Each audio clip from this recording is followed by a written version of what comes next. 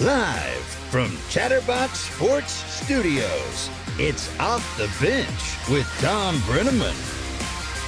Well, good morning, and good morning. A belated Merry Christmas to each and every one of you. Hope you all had a great Christmas. Before we get into any sports news today, Casey McAllister, Paul Fritchner, nice to see your faces today. Good Christmas, I'm hoping. Casey? Yeah, it was a good Christmas. It was enjoyable. You know, the one thing, though, I just want to say, my family, my immediate family was sick on Christmas. I'm going to go see them today. Okay. But the Christmas Eve, Christmas Day, I spent with the in-laws, and it was a really good time. We had a really... So everybody's good there? Yes. You're sure? Yes. And it was a huge gathering. I mean, we had like probably 50 people, wow, 50, 60 people in one house at one wow. point. Huge. Wow. Paul, you guys had a good one, right? Fantastic. It was low key. Pretty much just watched games all day. It was nice. Got to chill out. Nice. Got to watch Creighton? Yeah. So, Watch Casey, Creighton you into can Paul, have baby. another Christmas tonight. Yes. Well, that'll be nice. Yeah. Somebody cooking, or are you just kind of making something easy, soup, something like that? Do you know? That I'm not too sure. Okay. I would hope so. Your first if they're all Christmas sick, in your but- new crib. You spent a little bit of time there. Yeah, I did. That's it was nice. It was good. It was a good time. That's very nice. We took our small family pictures, posted it on Facebook. Really? Yeah. Okay. All right. Well, I mean, what would the world be without pictures on Facebook? Nothing. So good morning and welcome to Off the Bench, presented by United Dairy Farmers. We are here Monday through Friday, 10 a.m. to noon Eastern. You can check us out. Already a big crowd gathering on YouTube/Chatterbox Sports. We always ask you to please subscribe to the program. You can also find us on Facebook, where this show is streaming on the Chatterbox Sports page. Flip the notification switch on if you would, please.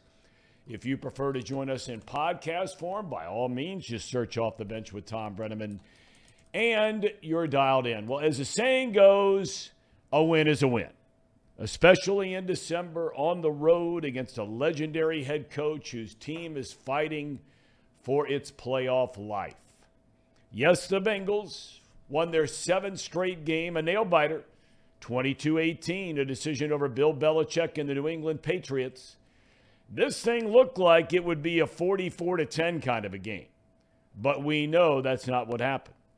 I mean, look at some of the numbers, and I'm not a big stat guy, as you know, but there are some numbers that just blow your mind. In the first half, the Bengals run 48 plays, Patriots 17. Bengals had 22 first downs, New England 3. Bengals had 303 yards of offense, New England had 70. 284 passing yards, Patriots had 29. Burrow had 3 touchdown passes. Mac Jones had 5 completions. But then came the third quarter. 3 first downs for the Bengals, 67 total yards of offense, a turnover, no points. Fourth quarter, another turnover, a miracle touchdown for the Patriots, 0 points for the Bengals. The Patriots had the ball inside the 5 when Von Bell forced a fumble with less than 2 minutes to go, sealing the win, and with it a fantastic Christmas present for all the Bengals and the Bengals fans. So the team is 11-4 on the year, still sitting atop the AFC North, 2 games to go, and still the number 3 seed in the AFC playoff picture. That's because Kansas City trounced Seattle 24-10 to stay at 12-3. Buffalo is also 12-3 after a monster fourth quarter in a 35-13 win over Chicago. So now the Bengals can leapfrog Buffalo with a win over the Bills this Monday night at Paycor. To get to the 1 seed, Kansas City must lose one of its 2 remaining games, and the likelihood of that is slim. The Chiefs play Denver at home. Denver's not any good. Then the Raiders the following week in Vegas. The Raiders totally stink. So that's where it stands.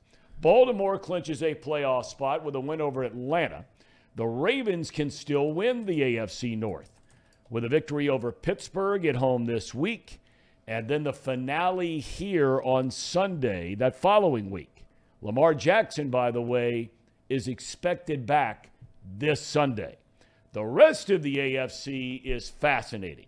Jacksonville is now in first place in the South. After a win and a Tennessee loss, Jacksonville plays at the Texans this weekend. Texans are playing a lot better. That's no layup. And then they play home against Tennessee, the season finale. Tennessee has to play against Dallas at home this weekend before that season finale against Jacksonville on the road. Now, trying to figure out the final wild card spot in the AFC, pretty tricky. Big game tonight, and it'll make things potentially a lot clearer. You have the 8-6 Chargers playing at Indianapolis. LA wins, and they're in business for the 6th seed. 5 teams, believe it or not, including the Pittsburgh Steelers, remain in contention for the number 7 seed. Now, over on the NFC side, Dallas clinched a playoff spot. What a win over the Eagles. Of course, Philly was without their star quarterback, Jalen Hurts. But I tell you, that Minshew is a backup. That guy he's got to be the best backup in the league. Minnesota is the 2 seed after a last-second win over the New York Football Giants. San Francisco has won 8 straight. Brock Purdy, how's he looking? I would say he's probably the best backup right now. Casey, no comment? No, all I got to say is that he's slowly starting to change my mind. Okay. Well, you know what? It takes a very big man to make that kind of claim. I watched the whole game, 49ers versus Washington, and he was making some throws, but I still think the scheme really helps him. Okay. Kittle's really good. No doubt about that. So anyway, the 49ers are still in the hunt for the number 2 seed, but they're going to need some help. And by the way, speaking of the 49ers, I mean, you watch a whole game. How about Nick Bosa? Holy Moses. Everybody was talking about Parsons early in the year. Slam dunk. Bosa, the former Buckeye, he has 2 sacks, forced fumble, tips a ball that wounds up intercepted, 7 tackles, 5 quarterback pressures. He is a cinch for the NFL's Defensive Player of the Year. Then you get to the 4 spot. After that, good luck. The Giants are 8-6 as the 6th seed and have games with Indy and at the Eagles. Then you have 4 teams vying for the final spot, including the surging Packers, who beat Miami. Tua looks terrible. No other way to say it. Green Bay plays its final 2 at Lambeau Field against Minnesota this week, Detroit the following week. We'll talk about all this coming up shortly. College football, the bowl games kick into high gear really starting tomorrow. There is a game tonight. And, of course, it all culminates New Year's Eve, college football playoff semis, TCU v. Michigan, that one in Arizona, and the mighty Buckeyes colliding with number 1 Georgia Saturday night in Atlanta. College basketball, that seems to be one sport that recognizing Christmas does mean something. Only a few games played Christmas Eve and Christmas Day. Xavier is back at it Wednesday night at 11-2 St. John's. I'll ask Paul about that in a minute. UC plays Thursday night at home against Tulane. In baseball, many thought Tucker Barnhart might be coming back to the Redlegs. That was put to rest after the Brownsburg, Indiana native inked a 2-year deal with the Cubbies over the weekend. And boy, this Carlos Correa thing never seems to end. It has hit a snag with the Mets. For the same reason, it hit the snag with the Giants. Questions over a serious leg injury years ago and how that might affect his availability and health in the future. It's still not officially a done deal with Correa and the Mets. So a huge gathering already. Some of the regulars in the chat. We have some new ones on board as well. Let's see. Jordan's here. Emperor's here. Zachary's here. Seth is here. 6412 Mars. Good morning. Good morning. Good morning. Trace is here. Reid is here. Tim is here. That's a new one. Haven't seen Tim on board before. David McKenzie. What is this? He said, I thought for a second Lance McAllister. Lance McAllister what? Had a nice Christmas wish from Lance McAllister and his family. Bruce is in the house. M. Foster is here. We got a lot going on. Numbers piling up. Paul Daugherty is here from themorningline.substack.com. Look at this setup. Holy Moses. I mean, you look like you're posing for a portrait of some kind. Do you have some artist over there, Doc? Shakespeare. What is the occasion for this? I mean, you've got the V-neck on, you got the button down on, you don't have a lid on. You know what? My wife read me the Riot Act the other day. She was watching me live, and she just said, you can't look like, you've been sleeping on park benches for the last 2 weeks if you want anybody to care about what you say, which made perfect sense. So, Thom, this is the new me. This is the me you're going to be getting from now on. I'm going to at least look like a professional, even though I might not be one. Well, I tell you, you look very, very professional. I'm in the middle of watching Peaky Blinders right now, and the woman in there, Paul, whatever her name is, she's in the episode, she's doing this portrait. That's what made me think of you. Casey, were you getting ready to say something about Doc there? No. Do what? No, I wasn't going to say anything. Oh, okay. I thought you were making a point. Doc, hope you had a Merry Christmas. Everybody good around your house? Everyone is. Thank you for asking. Absolutely. Okay. The Bengals game on Saturday. But before we get into any of the particulars, have you wondered like I wonder? And I got to tell you, this just dumbfounds me beyond description. And it could be in any sport. It happens in every sport. How you can look like in one half of a game that you can do anything you want to do to your opponent and with your opponent. And then all of a sudden you play the next 30 minutes or whatever it is in another half of a game where you seem like you can't literally do anything. Yeah. I don't know. It's human nature, Thom. I don't want to say things have come easily for the Bengals, but the results have all been good the last 2 months. They've met every challenge and sometimes pretty easily. They're up 20 or what was it, 22 to nothing at halftime. Yep. They're playing a team that hasn't been playing well.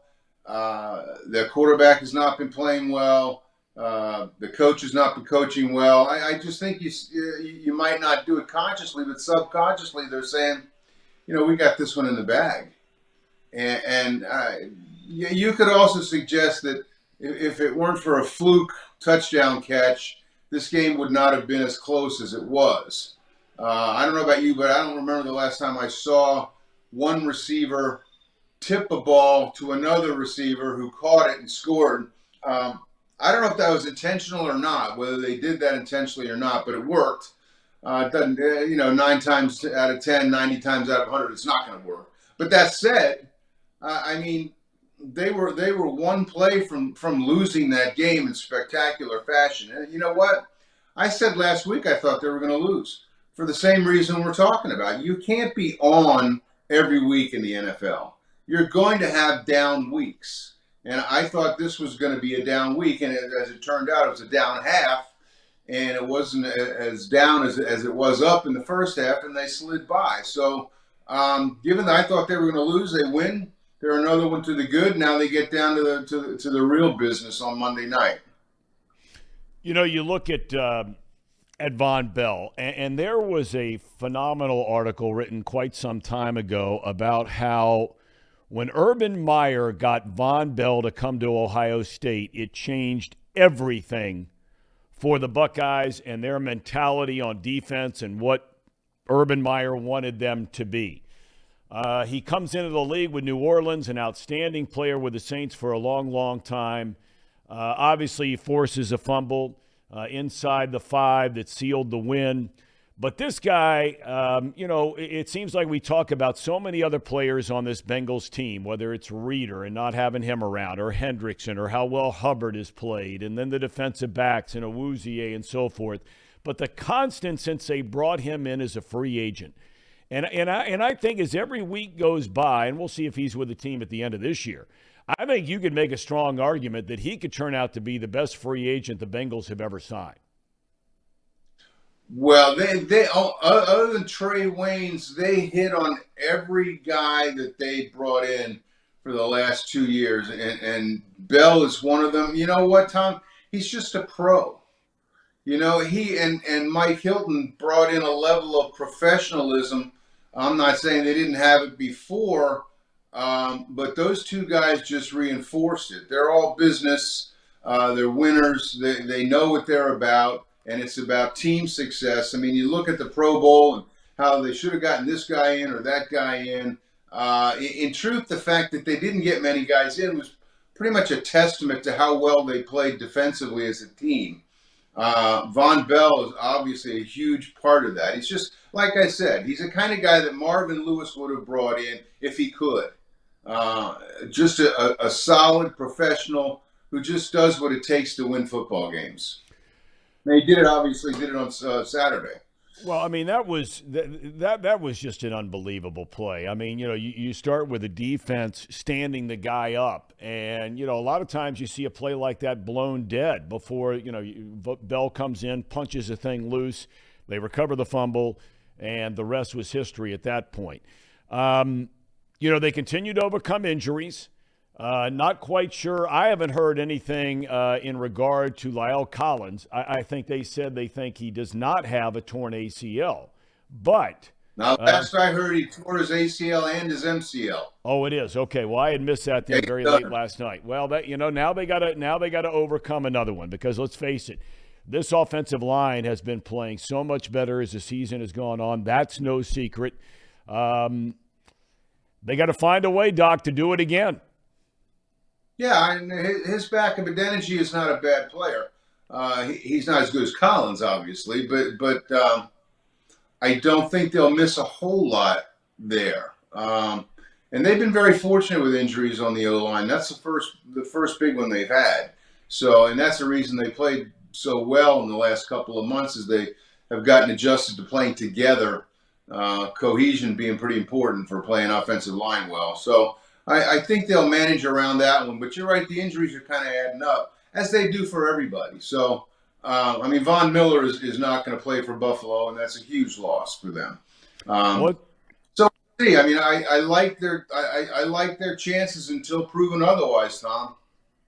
Yeah, I mean, that's the thing about this team. You know, I heard the radio interview before the game that Dave Lapham did with Zach Taylor, and talking about the importance of finishing games.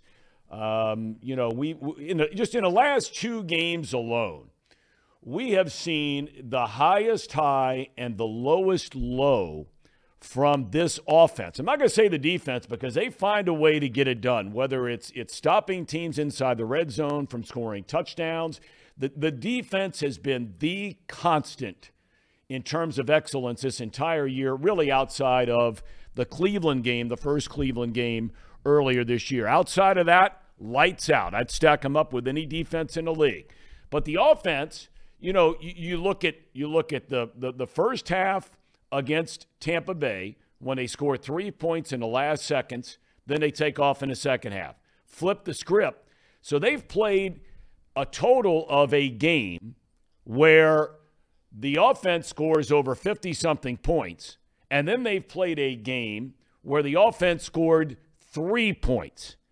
There has to be, Doc, when you're playing the heavyweights, and look, I know they beat Kansas City here. That was the last complete game they played here. But if they're going to beat that team this coming Monday night in Cincinnati, they can't have another half where they got 3 points. Well, I think you're right. Although that said, I never bet against Joe Burrow. I say that Burrow is inevitable, and there's only one other guy in this league who's inevitable, and that's Patrick Mahomes. Burrow finds a way. It hasn't looked too great the last couple of weeks, but he does find a way. I have no idea why he was almost perfect in the first half the other day, and perfectly mediocre in the second half, but it happened. If I got to worry about this offense, if I'm a Bengal fan, this team's not going very far into January. I for some reason, I think they'll be okay. They've proven it in the past. They should prove it again, unless more people keep getting hurt. What I don't understand, and maybe I'm not a football savant, so maybe I missed something, but the running game is not great. The running game is actually pretty average. Why more defenses don't scheme against that or play it that way? Make the Bengals keep the ball in front of them and make the Bengals beat them with long drives. Don't let that ball get over your head. If you're not really that worried about their running game gouging you, I'm not sure why you don't do more playing deeper safeties and just keeping the ball in front of you. If the Bengals are going to score against you, make them do it in 7 or 8 minutes and not 2 or 3. But other than that, like I said, if you're a Bengal fan, you got to worry about this offense. You won't be watching a lot of hometown football in January. I made the comment a few weeks ago when Kansas City was coming into town, 4:25 kick, that it would be the most anticipated regular season game, in my opinion, regular season, going all the way back to the days of Boomer Esiason. When he was here, even bigger than during the entire Marvin Lewis, Andy Dalton regime, because I think all of us kind of felt like in the back of our mind, you might be rooting for one thing, but when that was going on and they had big games, they always seemed to lay an egg, whether it was in the regular season, more frequently in the postseason. This game Monday night is going to make that Kansas City game look like varsity versus junior varsity. This place is going to be insane. On January the 2nd. Yeah, never discount the fact that the game is at 8 o'clock at night, which gives people a whole lot more time to drink. That's just a fact. Not to put too fine a point on it, but yeah, I mean, you're right. This could be for home field throughout the playoffs.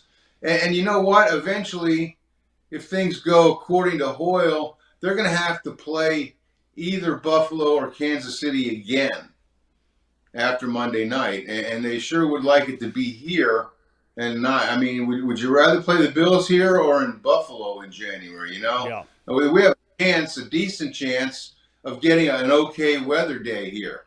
Okay being relative, maybe mid-30s or whatever and sunny, but it's not going to be mid-zeros and sunny. So sure, when you have a good team, the games build on themselves, and this is.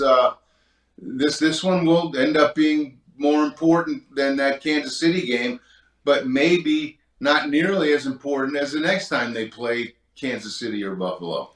Yeah, and it's starting to look more and more. And look, we've talked about it all the time, the uncertainty week to week for any team in the NFL, no matter how great you might be. Everybody's capable of laying an egg. I just don't see it happening, though, for Kansas City against Denver at home this week and then going on the road to the Raiders, who were just awful the other day.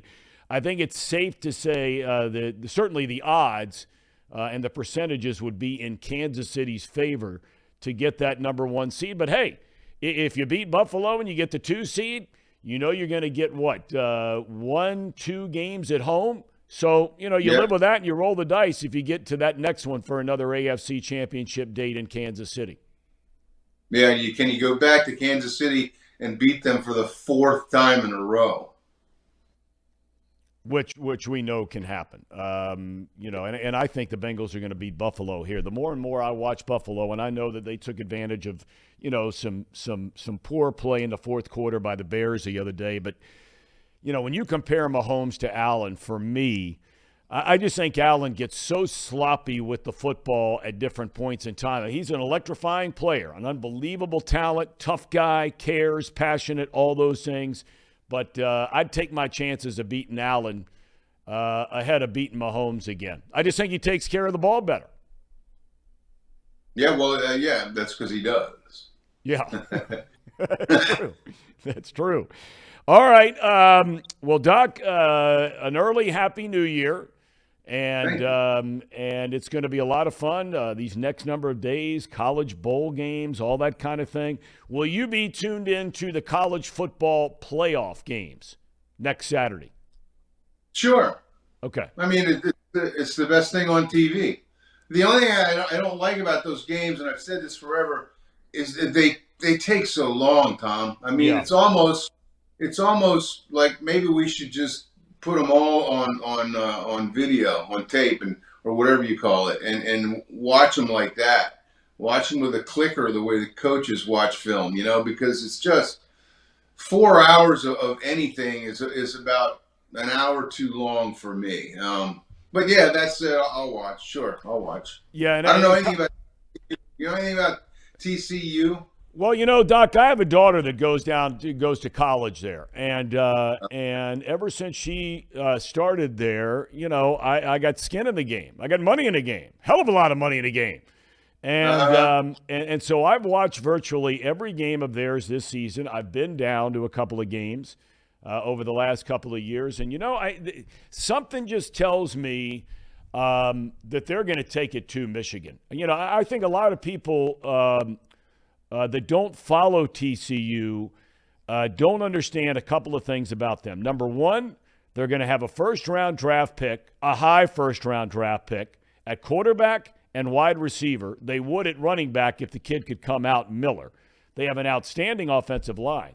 But that defense of theirs is as fast and as physical as any defense maybe this side of Georgia that I've seen play all year long. I know most people think Michigan's going to win the game, and they've got a great team and all those well-coached. But I think TCU's got a legitimate chance to beat them. All right. I'll take your word for it. There you have it. Doc, thanks for your time today, my friend. Great to see you. You bet, Tom. Thank you. Boy, Doc looking handsome there this morning. His wife getting on him. When your wife gets on you, you got to listen. You guys don't know this officially yet, but, man, when they get on you, you better get it together in a hurry. That was a good-looking setup. That was a big league setup. I mean, he looked really nice. Yeah. Really nice. We had a couple of comments in the chat. It's nice to see somebody where the camera or phone or whatever, computer, is not right there in their face. So we thank Doc for that. We thank his wife for that. That was mighty, mighty nice. Let's see. That's right. Reid Mouse says, amen, Tom. Listen to the wife. Well, I'm not going to get carried away because it doesn't mean they're always right. They're not always right. They're right a lot. They're not always right. But usually when it comes to looks, they're usually right. To being drip. That word was used around our household over Christmas. Drip. How'd it go over? Well, I mean, I'm not very drip. My kids made that quite clear. But that word came up frequently about who is drip. My son thought the whole Burrow thing again was drip. He wore the Christmas sweater, right? I didn't see it. He had drip. Yeah. Is that how you say it? I thought he was. I thought somebody when they look it. He has drip. Yeah, there you go. Really? That's how you say it? I just thought you said the dude's drip. Oh no, Luke didn't correct you there? Well, I didn't say it. They were saying it. Oh. Okay. Well, maybe I'm the. Well, we're still teaching Thom around here. All right, we're going to take a break. We're going to talk more about the Bengals game. We're going to talk a lot more about what's going on around the whole playoff picture because this whole thing starting tonight and through the next 2 weeks is just it's exactly what the NFL wants. It's what the NFL is built for. Baseball's not built for it. Basketball has too many teams. Hockey has too many teams that make the playoffs. But when you get 7 from each conference, out of 15, right? 15 teams? 16. 16, that's right. I always get baseball and football confused. When you've got 7 teams that make it, and now here we are with 2 weeks to go, including a huge game tonight, Chargers playing at Indy.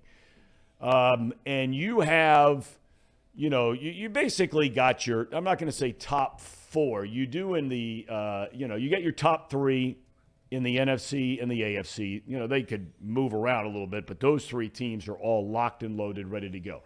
There's still debate about who's going to win the AFC South, debate about who's going to win the NFC South. Tom Brady, a miracle last night. Touchdown with about 7 minutes to go, field goal to tie it, then the field goal in overtime. Tampa Bay able to beat Arizona on the road, a 1-game lead last 2 weeks to go. But then for the final spot, you have, 3, 4, 5 teams conceivably that have a chance and all kinds of tiebreakers and craziness. That's what the NFL is built for. and they're loving every second of it in the NFL offices in New York, New York. Gentlemen, taking a break, we throw it to you. All right. It's that time of the show, the Ham and Eggers. These guys are great. Trust me, I would know. I introduce all the best segments. So, this week's, or today's special edition of the Ham and Eggers, Yes. we are going to talk about the Leiter Collins injury for a second, and Why don't you play this clip first, Casey? Because I have a feeling that Thom is going to want to talk about this, and we've already run this by him. So why don't you play this clip? Everybody knows that Leiter Collins got hurt. There's a name that's circulating in the back of everyone's heads that's not so much in the back of everyone's heads anymore. Play the clip. What about, let's put our cards on the table here. We've got, 2 weeks left, really, before the end of this year. We get the playoffs starting up in January. If a team goes down a left tackle and they say, hey, Andrew, I've got $15 million for you to suit up for a playoff stretch. Let's just say hypothetically it's the Lions. We hope it's not the Lions because we like both their tackles. But if the Lions are getting into the playoffs and they're like, we need some help on the offensive line, are you picking up that call? Oh, man. Y'all going to get me beat up when I get back to the hotel by my wife. But you know what? I might pick that call. Ooh. No. Here's the thing. That's a truthful answer It'd be very selfish. But when I actually ended my career, we did the research on it. I'm pretty sure Jeff Saturday is the winningest offensive lineman in NFL history, won the most games starting of any offensive lineman. And I think I finished like one game or 2 games behind him. It. Yeah, but so he the should count only as a thing coach. I've actually thought about during this whole time is I'm like, dang, would you want to go try to get that record? Just because it takes a lot to get there, right? Like, one, you got to have health, and then 2, you got to play on winning franchises for a long time to be able to get there. So it's not like it's something that's going to come up every year somebody's going to beat. So, that's the only one that still kind of sits there, and I'm like, man, it'd be fun to go be a part of that. But I don't think so. I'm enjoying what I do. Well, so Tom Brady calls you in round 1 of the playoffs. You're playing against the Cowboys. You know he's going to win that game. He's never lost against the Cowboys. It's like Mr. 3000 with Bernie Mac. Find the one win. Hey, you know what? Amazon's done December 29th. So technically, I'd have a week to go join a team, get in shape, you know. so here's the caveat to that. He is a left tackle. That's an issue. Leiter Collins is a right tackle. And This is the best part of the segment. Thom. There it is. Reid Mouse has it. Thank you, Reid. It's all right. Nobody wants to see us anyway. I was leaving the door open and trying to get some heat in here. Yeah. Yeah, it is pretty. It's chilly in here. It is chilly. Getting some more snow this morning. Oh, it's blowing sideways. We don't have we need, what we need is like a GoPro camera that's hooked up right on the outside of the studio. You see the snow blowing. We've talked about it before. Throwing a GoPro out there. Well, Thom, in the break, we played the clip of Andrew Whitworth on Pardon My Take, talking about coming back. And Pardon My Take is very much a comedy. I mean, they say everything that they say most of the time is tongue in cheek. But you started to see some more calls and more people. Peter Schrager was talking about, hey, Andrew, Amazon Prime is done this week. There's an opportunity there. Do you go back? On the flip side, he retired off a Super Bowl win. And the 29th is this Thursday, by the way. So he would have 4 days to get in shape, to learn the playbook for the Bengals, and try to be a right tackle. Well, do you think he could do it? Let's start with this. He was here when Zach Taylor took over. Was he? Yes, I think he was still here. I mean, he was here 4 years ago, wasn't he? No, he left 2016. 2016? Been that long? Right after it was the year after the playoffs against the Steelers. Okay, so after Marvin left. Yeah. Okay, all right. Well, okay, so he would have to learn the playbook. I would imagine, I could be totally wrong on this, but I have to believe Zach Taylor being a McVay protege, that there would be a lot of similar language, scheme, right? All those kinds of things. Whitworth is an unbelievably smart guy. I know nothing about the difference between being in good shape or being in football shape, but every time I see Whitworth, he still looks like this mountain of a man who's taking care of himself, right? Yeah. I mean, he's first class all the way. You know, it's interesting you bring up the whole thing, and I don't know Andrew Whitworth, but I have incredible admiration for the guy, the way he conducted himself and continues to conduct himself off the field. He was a pillar in this community in every way, shape, or form, everywhere he's ever been. I have no idea if he's seriously entertaining this. I don't know if the Bengals have picked up the phone. Probably not. I would not be surprised if they did. I feel like that's one where you at least make him say no, Yep. right? Maybe you don't aggressively pursue him, but you at least call him up and you say, hey, do you even want to kick the tires on this? And maybe it's a 30-second phone call, but maybe you lay it out there and you say, hey, let's at least just give this a shot. Yeah. Also, this White Claws. Well, here's it. It says here that actually when he went to the Rams, that Zach was still there. Is that right? Somebody in the chat made that comment. No, that's not right. Okay, well, I'm just repeating. It's not right. Okay. I think it would be an amazing story.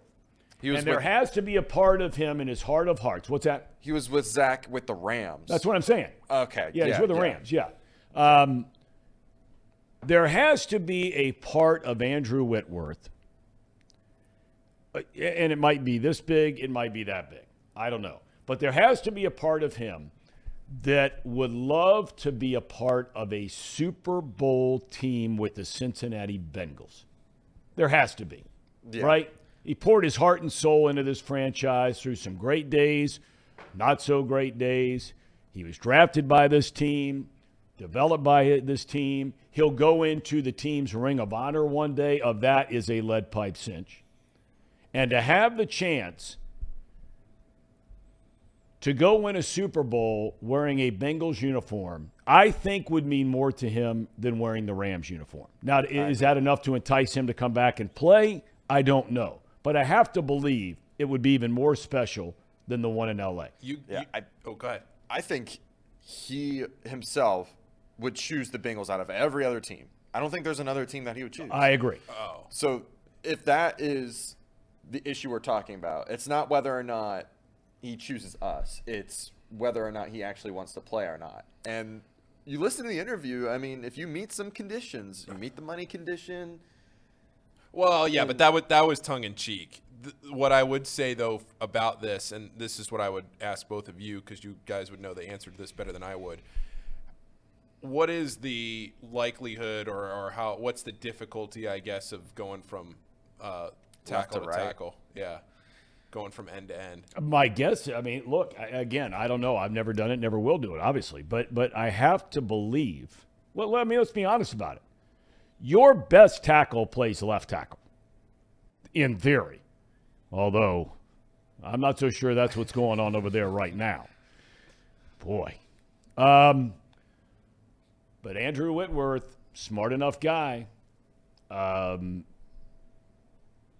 It would take some time, I think, for him to get used to the switch, because he's played left his whole life.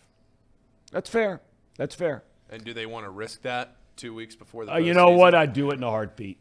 I would. I mean, if I were Troy Blackburn or Duke Tobin or Katie Blackburn or Mike Brown or whoever it is down there that would be the person to pick up that phone, their relationship with them is without a doubt strong enough. You could call him you could call him Christmas night. Maybe they called him Christmas night. And you could just say, hey, look, man, you know, we wouldn't play against Buffalo. That's not going to happen. We're not going to play against Buffalo. But if you feel like and we feel like you come in here, playbook, teammates, scheme, fit, all those things, we'd line you up there against Baltimore. You're in the starting lineup. If we like what we see, you're not going to put a charity case out there, okay? Because the other kid has actually played pretty good, right? I mean, he's played pretty well at Energy. And he did all right the other day. But, man, if you could have Andrew Whitworth out there, I'd take an 80% Andrew Whitworth over most other offensive tackles, left or right, in the NFL right now. I agree with that. Now, let's be clear. There's probably, like, not even a 10% chance that this happens. But if it did, what you just described, him coming back his first game against the Ravens in Cincinnati. And there's a chance that game is on Sunday Night Football too, right? I don't see that happening. Well, I don't see it happening. I think it's going to come with the and we've talked about this before. Go ahead, you make your point. Well, what I was going to say is there was one other game because we had talked about the Lions and the Packers, but there was one other game that people were talking about getting flexed into Sunday Night Football. But what game is that? Is it the Chargers? Is it the Chargers game? I think the Chargers were just flexed out of Sunday Night Football this coming week. That's this coming week. Here's the schedule. There was one game that everybody was pointing Tennessee, to. This Jacksonville? No. Maybe. Yeah.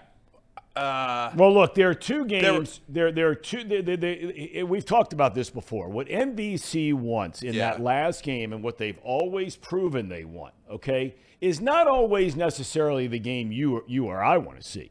I mean, a better game, if it comes down to that, for the AFC North Championship, without a doubt. You've got two playoff teams guaranteed already with the Bengals and the Ravens. It's a better game.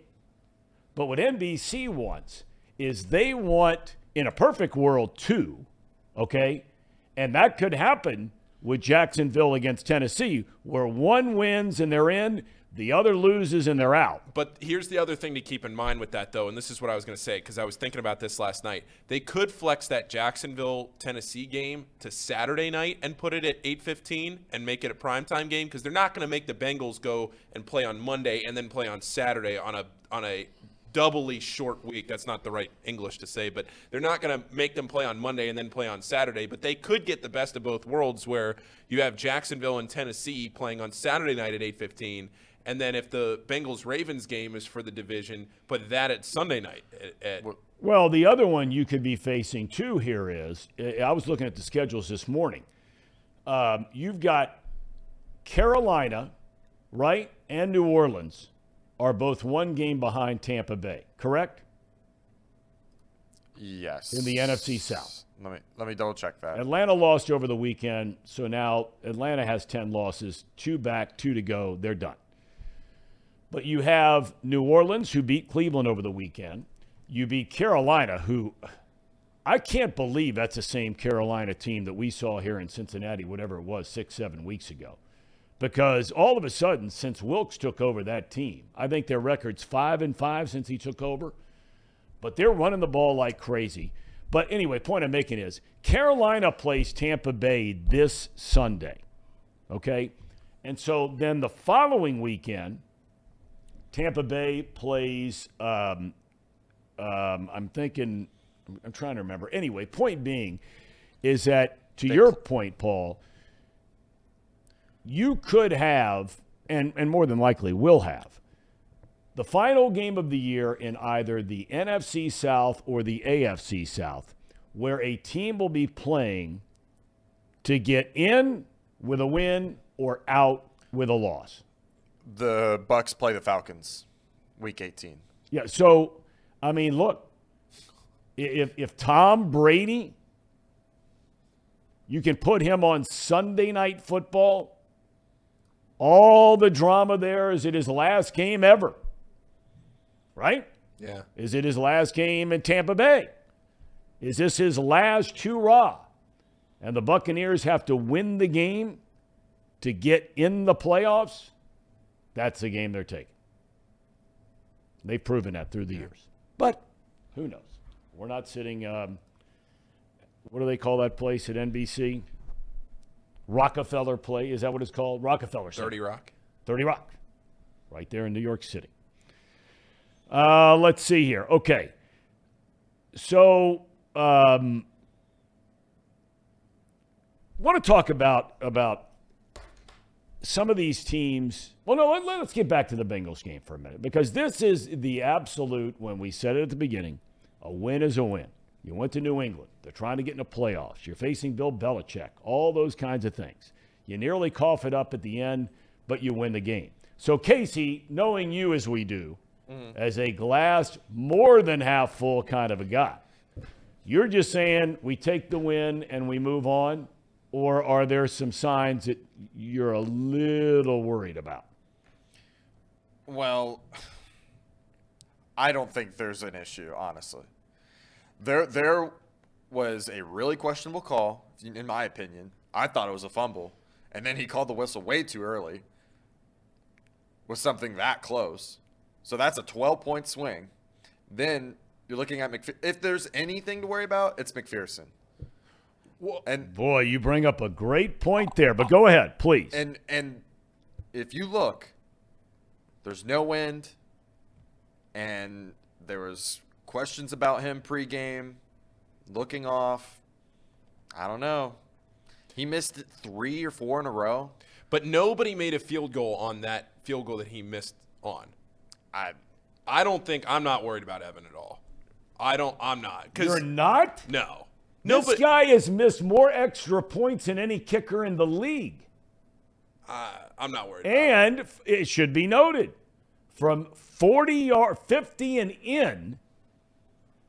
Now, from 50 and out, he's the best kicker in the league. From 50 and in, he has missed 6 times this year. It's not good. I mean, look, I'm a big fan of the guy. I love his moxie and all that kind of stuff, but he ain't been Money Mac. No. He cost him 5 points in a game the other day. Well, yeah, but Nick Folk didn't make anything either. Well, I don't care about Nick Folk. But Nick Folk's going to be watching the playoffs at home. Well, and he doesn't have a nickname, Money Folk. I mean, yeah, but Nick Folk was the leading kicker like a year or two ago. But regardless, that's not the point. The point is he missed crucial points where this game should not have been this close. And in all honesty, we were killing them. But Joe made a really bad mistake. Jamar Chase fumbling was really bad. But we were moving the ball up and down the field. I'm not worried about the offense. I'm not worried about the defense either. They always manage to figure out how to win the game. But when you don't know that you have security in your kicker, I mean, it's tough to break out of that mental game for those kickers. Well, let's back up, though, the first part of that statement you just made. Yeah. The offense, what did you just say? They what? They find a way to win? No, I said the defense. Oh, the defense. Okay. But okay. the offense was moving the ball on them pretty much all day. Well, in the second half, they weren't moving the ball. They were, but they threw a dumb interception, and then Jamar Chase trying to make a play fumbles the ball. That's more than half of their drives, right? So yeah, but in the second half, they did not score a single point. They would have. They what? They would have. Do you get points for that? No, I'm not saying that. I'm just. They were shut out in the second half of the game. Yes, and they I scored get that. 3 in the first half against Tampa Bay before the Buccaneers decided that they were going to play hot potato with a football. Yes, turning it over 4 times in 11 plays. Yes, you're stating the facts. I'm just saying that this team made some uncharacteristic turnovers. Jamar Chase doesn't fumble the ball, trying to make an extra yard or 2. Joe Burrow doesn't just chuck it up there.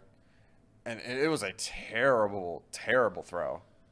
I mean, there was obviously some communication errors there, but Joe's just got to get rid of the ball.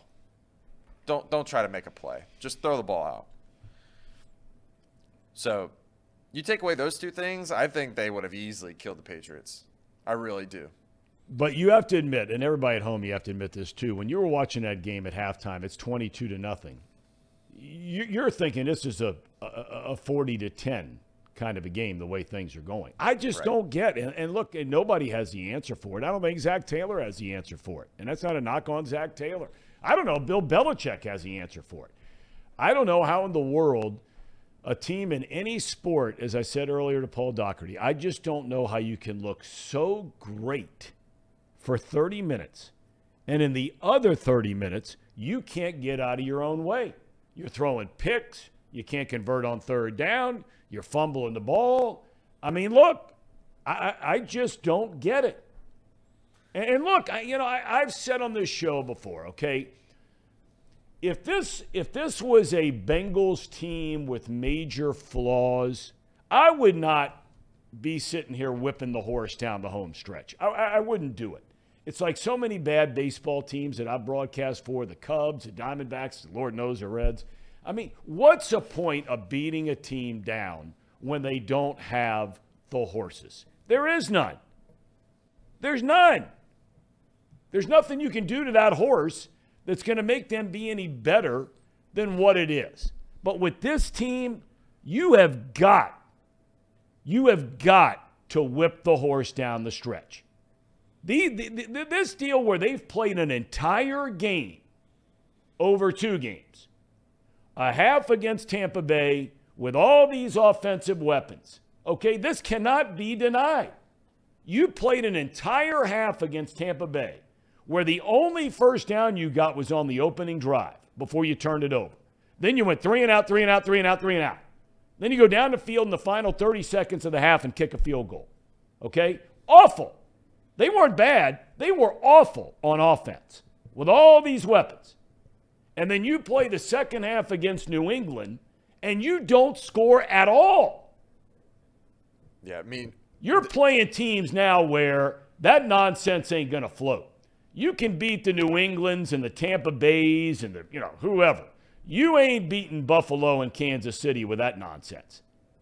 Not happening. 3 points over an entire game. Who you beating? I will say this. When they do play those teams, they don't make those mistakes. That's fair. But you are right. They're not going to be able to do what they want to do, make it to the Super Bowl, if they only play halves of football. And it's really funny because it was the exact inverse of the last game where we were just on fire the first half and didn't seem like they could stop us. And one turnover just completely changes the mentality of this team on offense for some reason. I don't get it. Like, you look at the Cleveland game, you throw that opening interception, they were done the rest of the night. Bengals against Tampa, it took them an entire half meeting up in halftime to figure it out. And for them, for the defense, to give them life, get a fumble recovery or turnover on downs or whatever. This week, they throw that interception, they weren't the same. They were able to move the ball a little bit, but they were not the same. And you could tell. I think it does say a lot about this team, though, Tom, that they ended up actually winning the game because there's the difference between good teams and bad teams when you look at like what happened with the Buccaneers last week where they're not a very good team. Yep. The Buccaneers go out and lose that game. The Bengals were still able to buckle down and win the game. That's right. The one thing that I will say, and I'd like to hear your guys' opinion on this, was there a forward progress question there at the end on that fumble? Because I think the Patriots have a very legitimate claim to that not being a fumble at the end, but we never really saw a good replay, or at least I didn't. Maybe I was looking down at Twitter when they were showing the replays. But at the very end, when B.J. Hill recovered that fumble and the Patriots fumbled at whatever it was, the 5 or 10 yard line, did the Patriots have an argument there? Because I certainly thought they did. I think anytime you see a running back or whoever has the ball, doesn't matter, continuing to make some kind of movement of the quote-unquote pile. That could be vertically, it could be horizontally. It looked to me like the runner was still on his feet, moving around, trying to drive to his left or drive to his right, whatever it was. And I didn't think the Patriots had an argument about it. Did they make a big deal out of it after the game? Did anybody say anything about it? No, I'm just curious. Not really. I didn't see enough. I didn't really see enough of a big deal that I figured that I must have missed something, whether it was – maybe he was trying to get out of the tackle. Maybe everybody in the scrum. I'm just putting the question out there. I don't necessarily think that it was, and clearly the officials didn't think so. But I was just putting it out there because I did see enough people talking about it that I thought we should at least bring it up. Here's the play. Well, here's the play. Here's the play. Okay, let's watch it again. I'm gonna mute it real quick. Okay. So he bounces back, and then I could – all right. I don't think there's anything there. If he was surrounded, but he started backing up, he had a chance to bounce it out. Yeah, now that that's the first replay I've seen of it, so I'll take that. I would, yeah. All right. Okay. I think I'm with fair. you. I think that's fair. All right, Jolly points out, and we know he's out there with all the, Californians out there. Says, look, this whole thing, is an NFL parity question. The Bills have had bad games. Kansas City almost lost to Houston and Denver. The only thing that matters is a win. 6412 Mars says, let's be a little more optimistic here, fellas. I'm all about optimism. This team continues to win and give them all the credit in the world. And I've said this defense, of any defense out there, and there are more statistically that might have better X, Y, Z.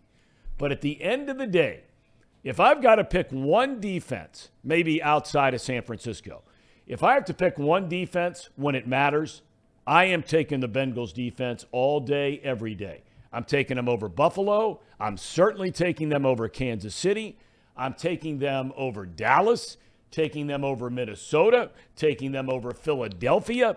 I'm taking them over anybody in the AFC without a doubt, to stop the other team from scoring touchdowns. Because that's what they have been so good. They've been great all year long. And Lou Anarumo talks about it. Can't remember the exact term he uses. But basically he's saying 20 to the 20, things are going to happen. But inside the 20 is where you make your money. And that's where this team is off the charts. But look, and this is where I'm coming from here when you talk about being optimistic about this team, there were so many fluke things that went wrong for the Bengals that you just don't typically see happen to the Bengals in this game, where you see the missed field goals, which, again, I can understand where you guys think it's a concern. I don't think it's a concern because both kickers had trouble kicking on that end of the field. I don't think the missed field goals will be a concern going forward. You look at the pick six, the Patriots scored 3 touchdowns. One's on a pick six, one's on a Hail Mary tip ball. That's 12. Yep. That's 12 points right there. Yep. That generally don't happen in the run of play in a typical football game.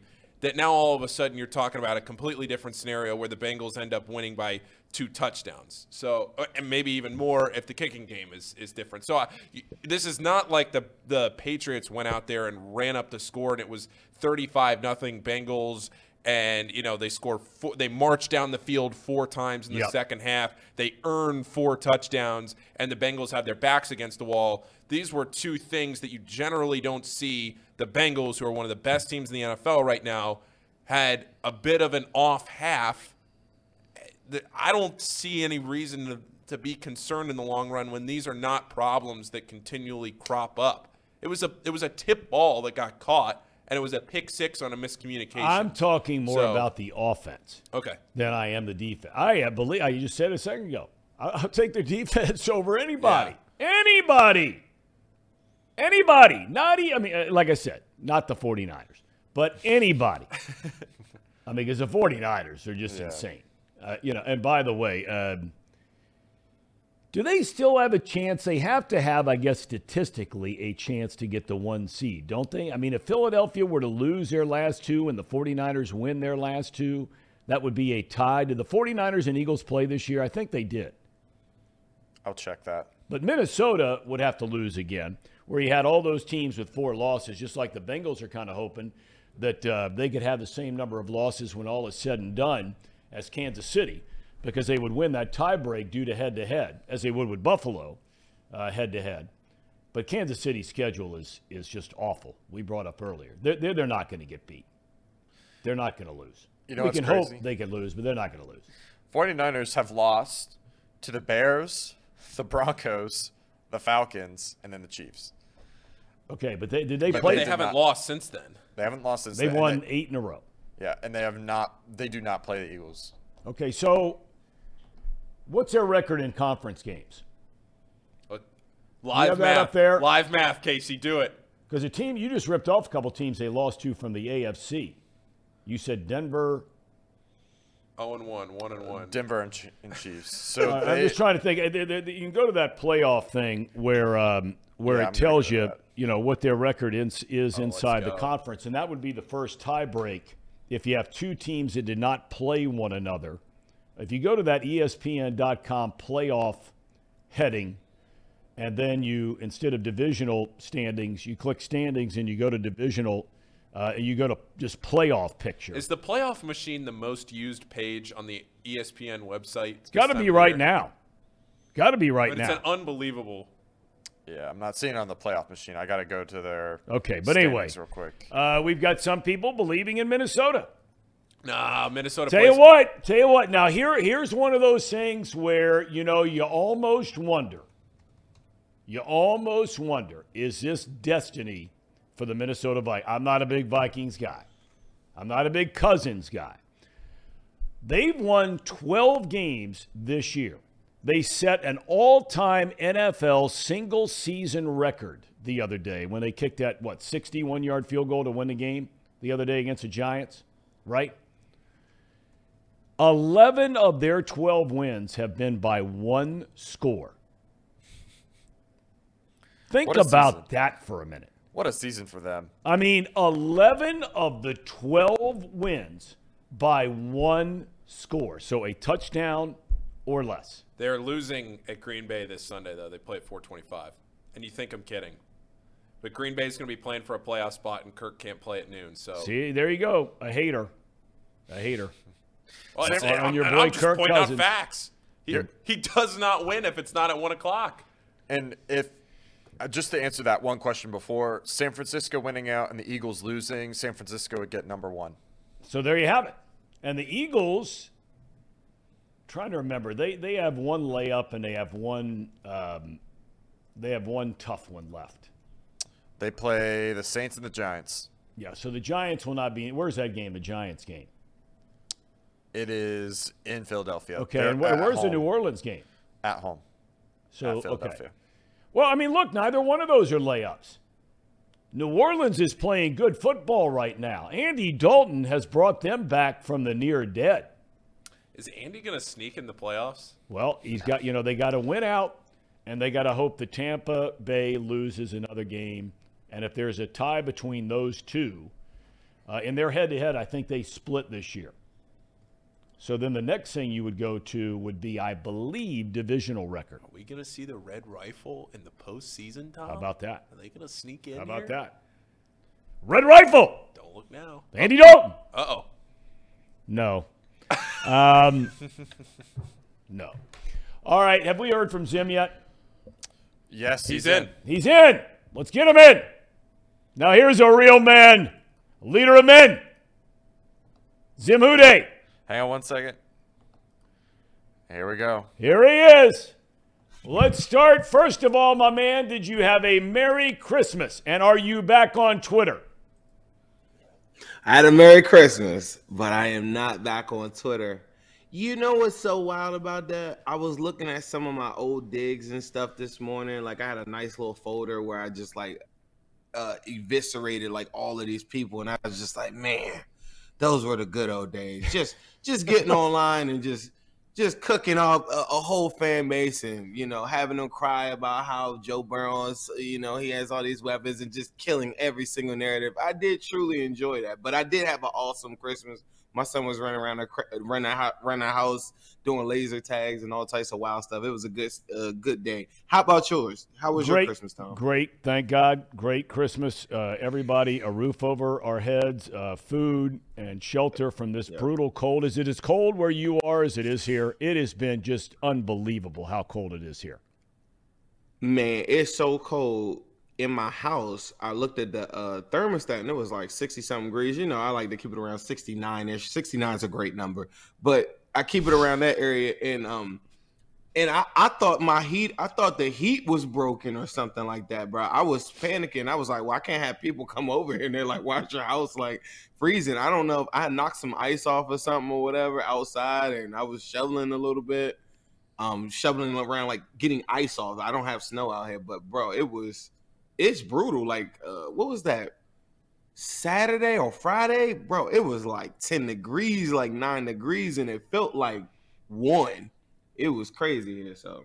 Well, yesterday was a little bit warmer. You ain't in the same league with us. What are you doing with the koi, by the way? Before we get into the Bengals, what's the deal with them out there? Because, you're out there a woodsy man, as we've talked about before, and you're taking care of those koi out in the pond. What are you doing to keep them, safe right now? So, crazy story. You have to set up aerators around your pond to make sure that they get the proper oxygen and the top level doesn't freeze over. Take the filters out the ground. So my son helped me with that a little bit. It's a long, grueling process. It took me about like an hour and a half or so. You get that out the way. I went somewhere. I came back. I was like, oh, crap. The pond froze over and, they can't breathe. So I'm outside breaking this stuff, breaking ice off the top. Had to go Amazon next day deliver a new set of aerators because the ones I had all froze. Like they get, I don't know how to clean them out good, but like the tubing gets messed up. But I put a brand new aeration kit in there to get the bubbles like circulating at the top. The fish are in good, they're in good standing. They're all at the bottom just hibernating and stuff. But it is kind of scary, especially like when I go out of town or something and it snows. I'm always like, oh God, like I'm like looking on the camera like, oh man, I hope they're all right. So. That is a little spooky. My hands, bro, I came back. I was outside breaking ice, trying to get whatever because the ice gets real thick. I came back and my wife was like, what happened here? I thought I had like frost did damage to my fingers. Yeah. Because my hands were like purple looking but I put I wrapped them around like a heat warmer or something like that and got them right. Zim, you got a Reds cap on there in Bengal colors. Is that what that is? It's a unique hat, right? It is. You selling that still? Is that marked down on ZimWhoDey.com right now?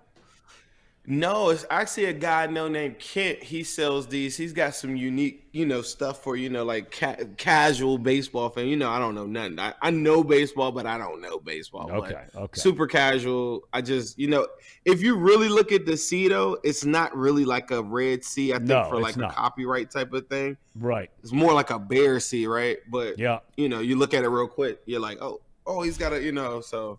Okay, because some of our folks on the chat want to know what the deal is on that. All right, listen, I want to get into with you, much like Casey is here.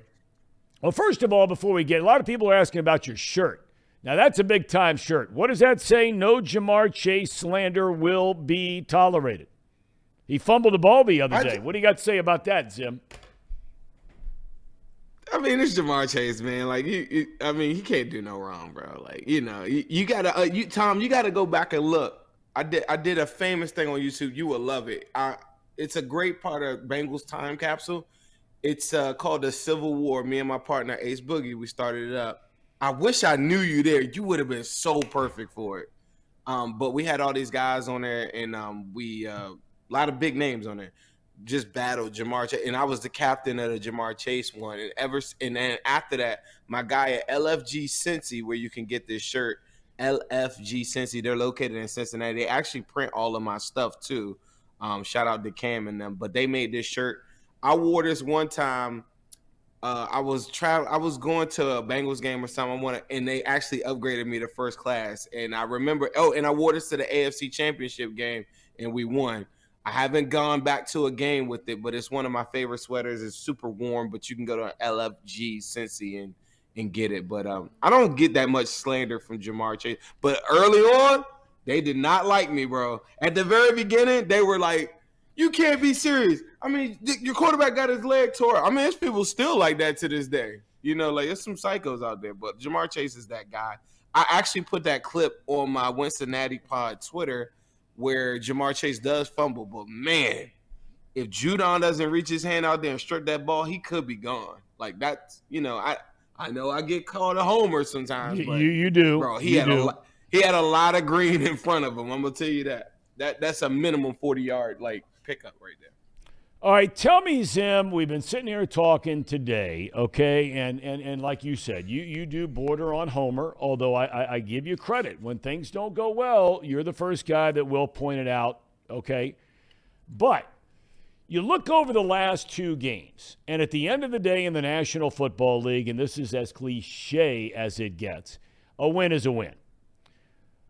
But they played over the last 2 games. They played an entire game. So, 30 minutes in one half, 30 minutes of another half where they scored almost 60 points. Over those same 2 games, they played 30 minutes of one half, 30 minutes of another, where they scored 3 and they can't get out of their own way. Are you at all, be honest now, Zim, a little worried about the lack of consistency from this offense the last couple of weeks? Yay or nay? No, I am not worried. I know we'll probably get into the Lyle situation.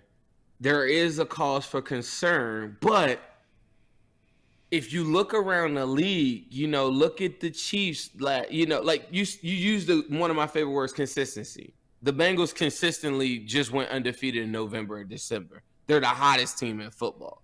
So if we're looking at it through a fine-tooth comb, that's fine with me. I have no problem doing that. But you also got to look at, like, a win is a win in this sense. Last week when the Chiefs narrowly escaped the Texans in overtime, a win was a win. The Bengals were told that they had the hardest schedule. The last 7 games were brutal. Then after we win, everybody's making it seem like, to me, like, they should have did this and they should have did it. But if you're saying that the level of competition is now risen, then I would think like the second half adjustments of Bill Belichick, they start to come into play. In the second half adjustments of a lot of these different games too, they come into play. But, I think the game plan in the second one, it's one of those things where I thought they got a little pass happy, in my opinion. Then you're now trying to work without Lyle Collins on the line, and now Adeniji out there, and he looked pretty decent. He gave up 5 pressures, and I think he battles a lot with bull rushes and power. And so he's going to get really tested with that with the Buffalo Bills with Gregory Rousseau on them. But I will say that for the most part, I think you're losing more in the run game. And I thought that kind of showed in the second half, where I thought we had a chance to ice it and they weren't. And then because of the stream of events that happened, it was like super risky to throw the football at that time and be able to stop the clock. So then if you're not running the ball consistently or effectively, then you're in a bind there, because if you throw the ball, you jeopardize putting it in harm's way. But the one catalyst to everything, to me, that everybody is not really paying attention to me is the defense. It's not far-fetched, or it's not crazy talk to say that the defense might be better than the offense like the last 4 or 5. Outside of the Panthers game, the offense looked amazing, but the defense was insane in that game. And I think people kind of get away from that. And every time there's a big play to be made, it's not a bend, don't break. Like, I hate when people say that. It's not that. It's when they need a big play, they rise to the occasion. And we've been seeing it all of last year. Is that sustainable? I don't think so against the better teams. But you look at the teams like when the Bills played the Lions on Thanksgiving, they were, they didn't look that good. No. And they come back, the Jets, Josh Allen throws for 140 yards. And they narrowly escape out of there with the Jets. Then they come back this past week. Josh Allen fumbles at the goal line, makes a bunch of mistakes. And then let's talk about the Bears. They're the 29th ranked defense, pass defense in the NFL. The Bills, this juggernaut offense should look amazing, right? They didn't. And then they piled on a bunch of garbage time stuff late in that game, like 6-7 minutes left. So the consistencies and everything like that, it kind of goes hand in hand with everybody. But I go back to the original part of my flow of stream of information, is that the level of competition has risen. So then you got Judon, Uches, and probably this is a top 5 defense that you played. They're going to make big plays on their end too. And I just thought that, even in the Chiefs game, they left like 11 points on the board. And those are things you can't do in the playoffs. But I will say that when the plays are there to be made, they do make the big plays, the biggest ones that count, and that's championship caliber football. No doubt about it. Now, let me ask you this. There's been a lot of talk on our chat and in and around Cincinnati, okay? We know Collins is now done, sadly, and certainly our thoughts are with that young man. He's still a very young man. I mean, he's got a bright future in this league, and he should be able to come back from this injury. And the way they're coming back these days, he should be able to come back before next season. Whether that's with the Bengals or not remains to be seen. But would you consider having Andrew Whitworth come back here, come out of retirement, to play right tackle for the Bengals the rest of this season? If you were Mike Brown, would you pick up the phone and make that call to find out if he's interested? Or is that insanity?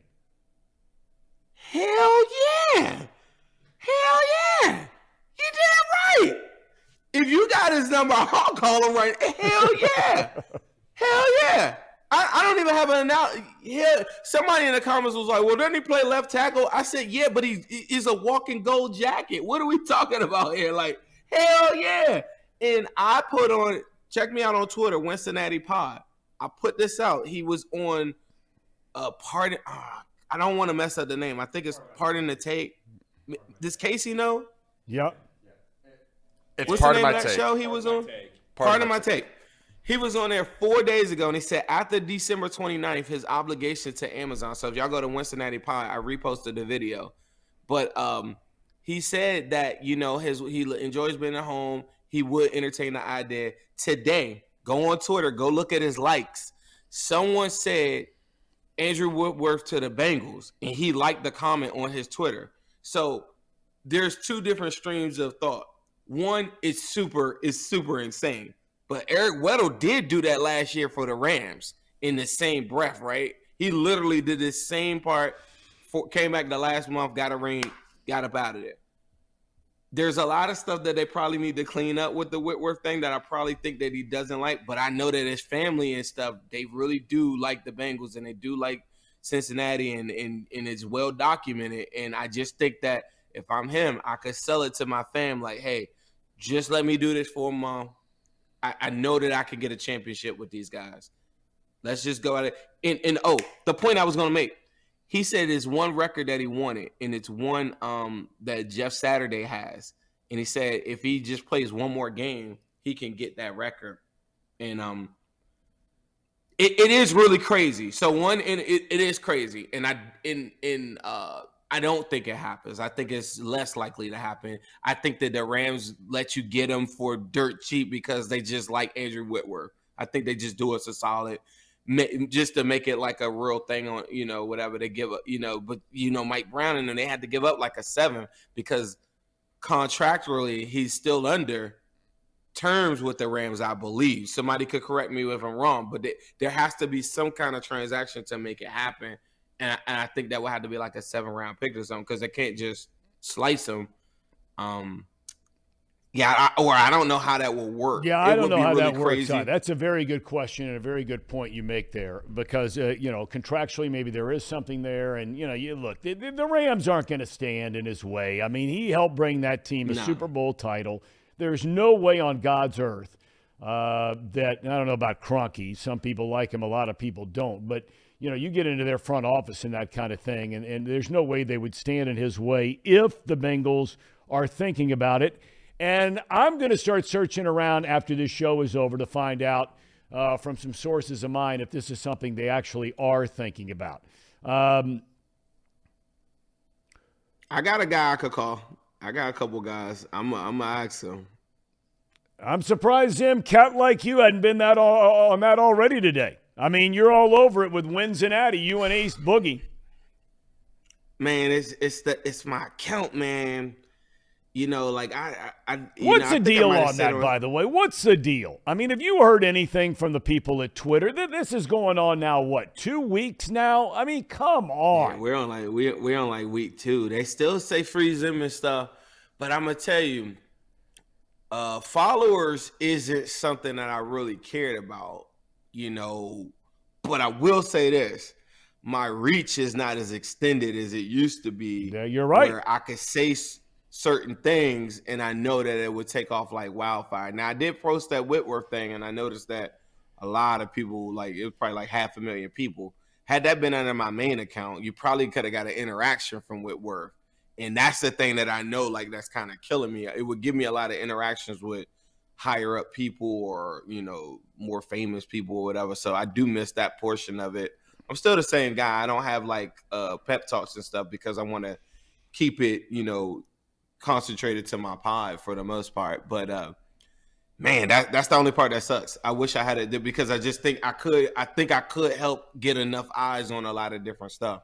And that's why I always looked at it like it was our account. I never really, you know what I'm saying? Like I wasn't showing pictures of myself. I know, Zim. Everybody that is tuned into this show, and we're doing bigger numbers by the day, everybody is begging Elon Musk, even though he's stepping down as Twitter CEO apparently after just buying it, to free Zim WhoDey. That's all we're asking. Just free Zim WhoDey and let the man get back to work. Man, if we could get this thing back before a playoff run, oh my God, like I'm gonna be insane on there. Like I gotta get it back. Like I talked to one of my partners though. He had the same set of circumstances. He got his back in like 3-4 weeks. But all the whole Elon's, the whole Elon stuff is just so convoluted. You don't really know what's going on. I will text somebody in the front office though today and ask them, is it a real thing? And then I'm gonna text you. All right. And I'm going to tell you what I think. But I'm going to let you come on to break that story. So even if we have to have you back on tomorrow or whenever it is, we will let Zim WhoDey break that story. All right, my man. We'll talk to you later in the week, if not within the next 24 to 48 hours. We're thinking about you.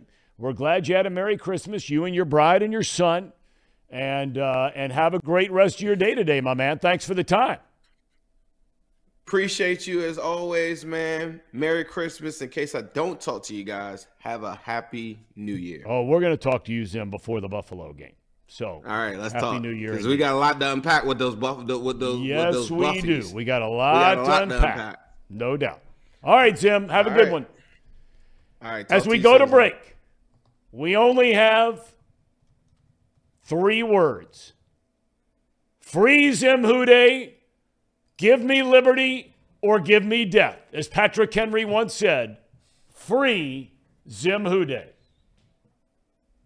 Do I have time to step out before we do our picks? Are you taking it from here, Casey? Yeah. We're going to take it from here. All right, we're taking it. You take it. Or are we going to break? break? Of the show, the Ham and Daggers. These guys are great. Trust me, I would know. I introduce all the best segments. So, I have one last thing to talk about. Okay. And I'm not sure if you've seen this or not, but I really have a distaste for Mac Jones. Have you seen what he's done the last 2 years to make him a dirty player? I have not, but go ahead. Roll the tape. I'm going to roll the tape here for everyone. Maybe I have seen it. I don't want to say I haven't before I. All right, Mac. Just watch his feet. Just watch his feet. Kicking people, tripping them. Okay, there's one example. Okay. Oh, took out Eli Apple on the left side of your screen. Okay. Goes in for a slide here. Tries to knock out a guy. All right. And then here's the most egregious out of all of them, and this one circulated a lot. I'm going to let it play through one more time so everyone can see this, but look at his feet. Oh. Kicked him right in the nuts. I mean, Mac Jones is the dirty player. Look at this. And he was not fined for any of these. Ian Rappaport did just tweet that he is getting looked at for a fine against Eli Apple this week.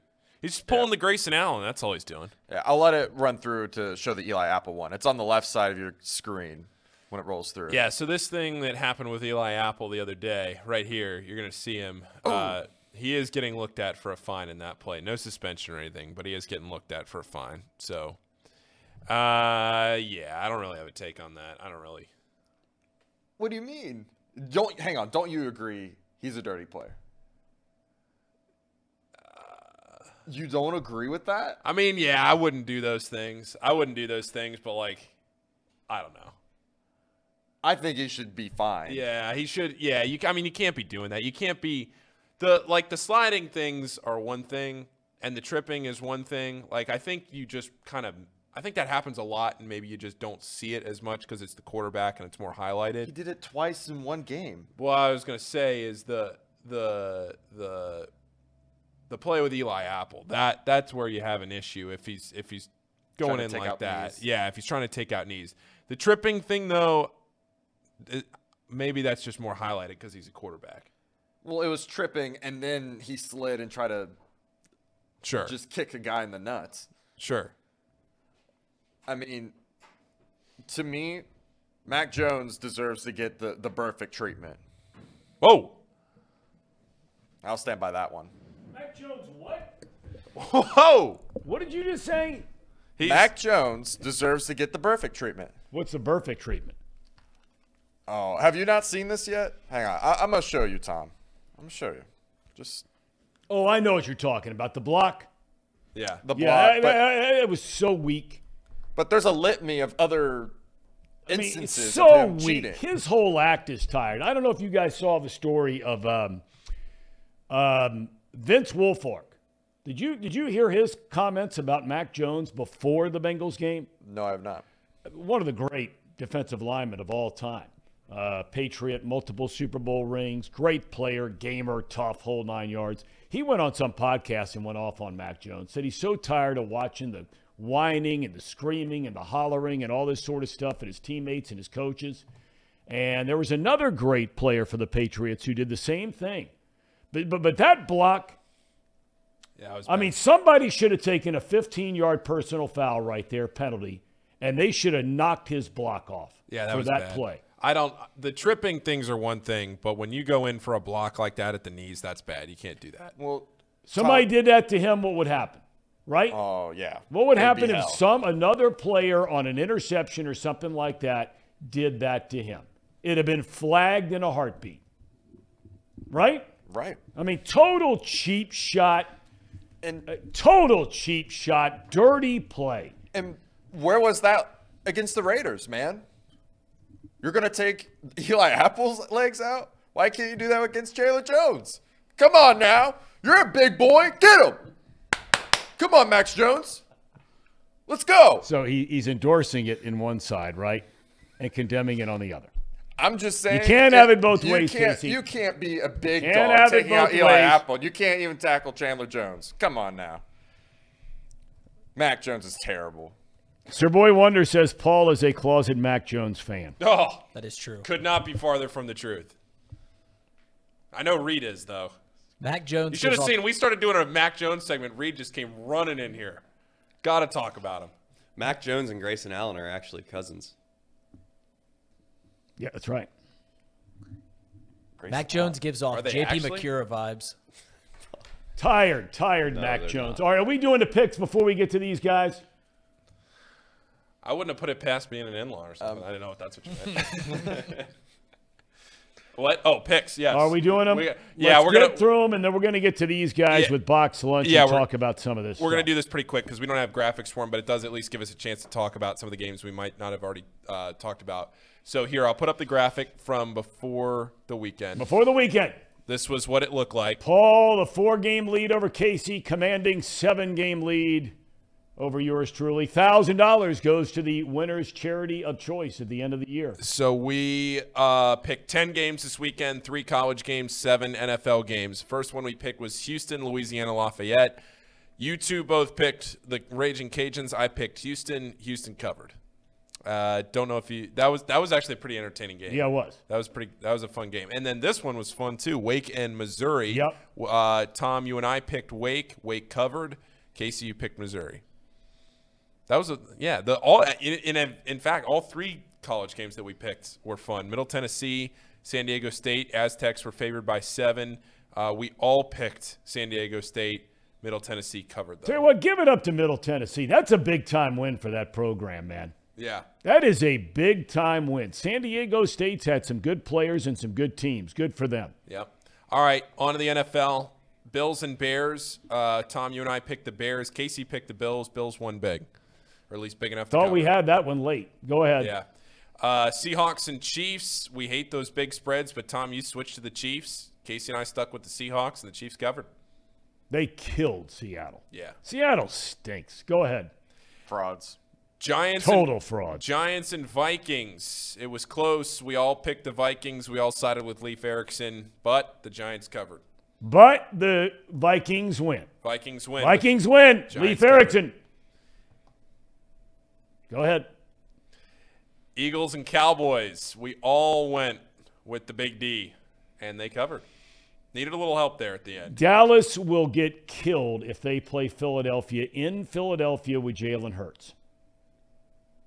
That defense is leaking oil. Go ahead. Saints and Browns. Browns stink. Thom, good decision not to switch. We all picked the Saints. Andy Dalton goes into Kleberg. Gets a win. Go ahead. Falcons, Ravens. Ravens big. Thom, you picked the Ravens. Casey and I both had the Falcons. Tell you what, man. Baltimore, last time I checked, they've lost 5 games. Correct? Ravens? 10-5. Yep. In the playoffs. And they've gone a month now, basically, without Lamar Jackson. And all they do is win. I would be very concerned about playing the Baltimore Ravens that final week of the season if Lamar Jackson is back with the conference or with the division title on the line. I would not want to play them in the playoffs. Go ahead. Last one. WhoDey? Who they think gonna beat them Bengals? Who they think gonna beat them Bengals? Nobody.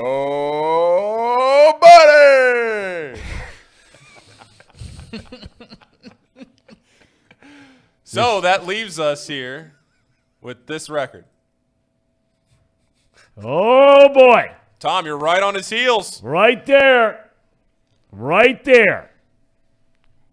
Sir Boy Wonder says Ravens lose in the first round of the playoffs.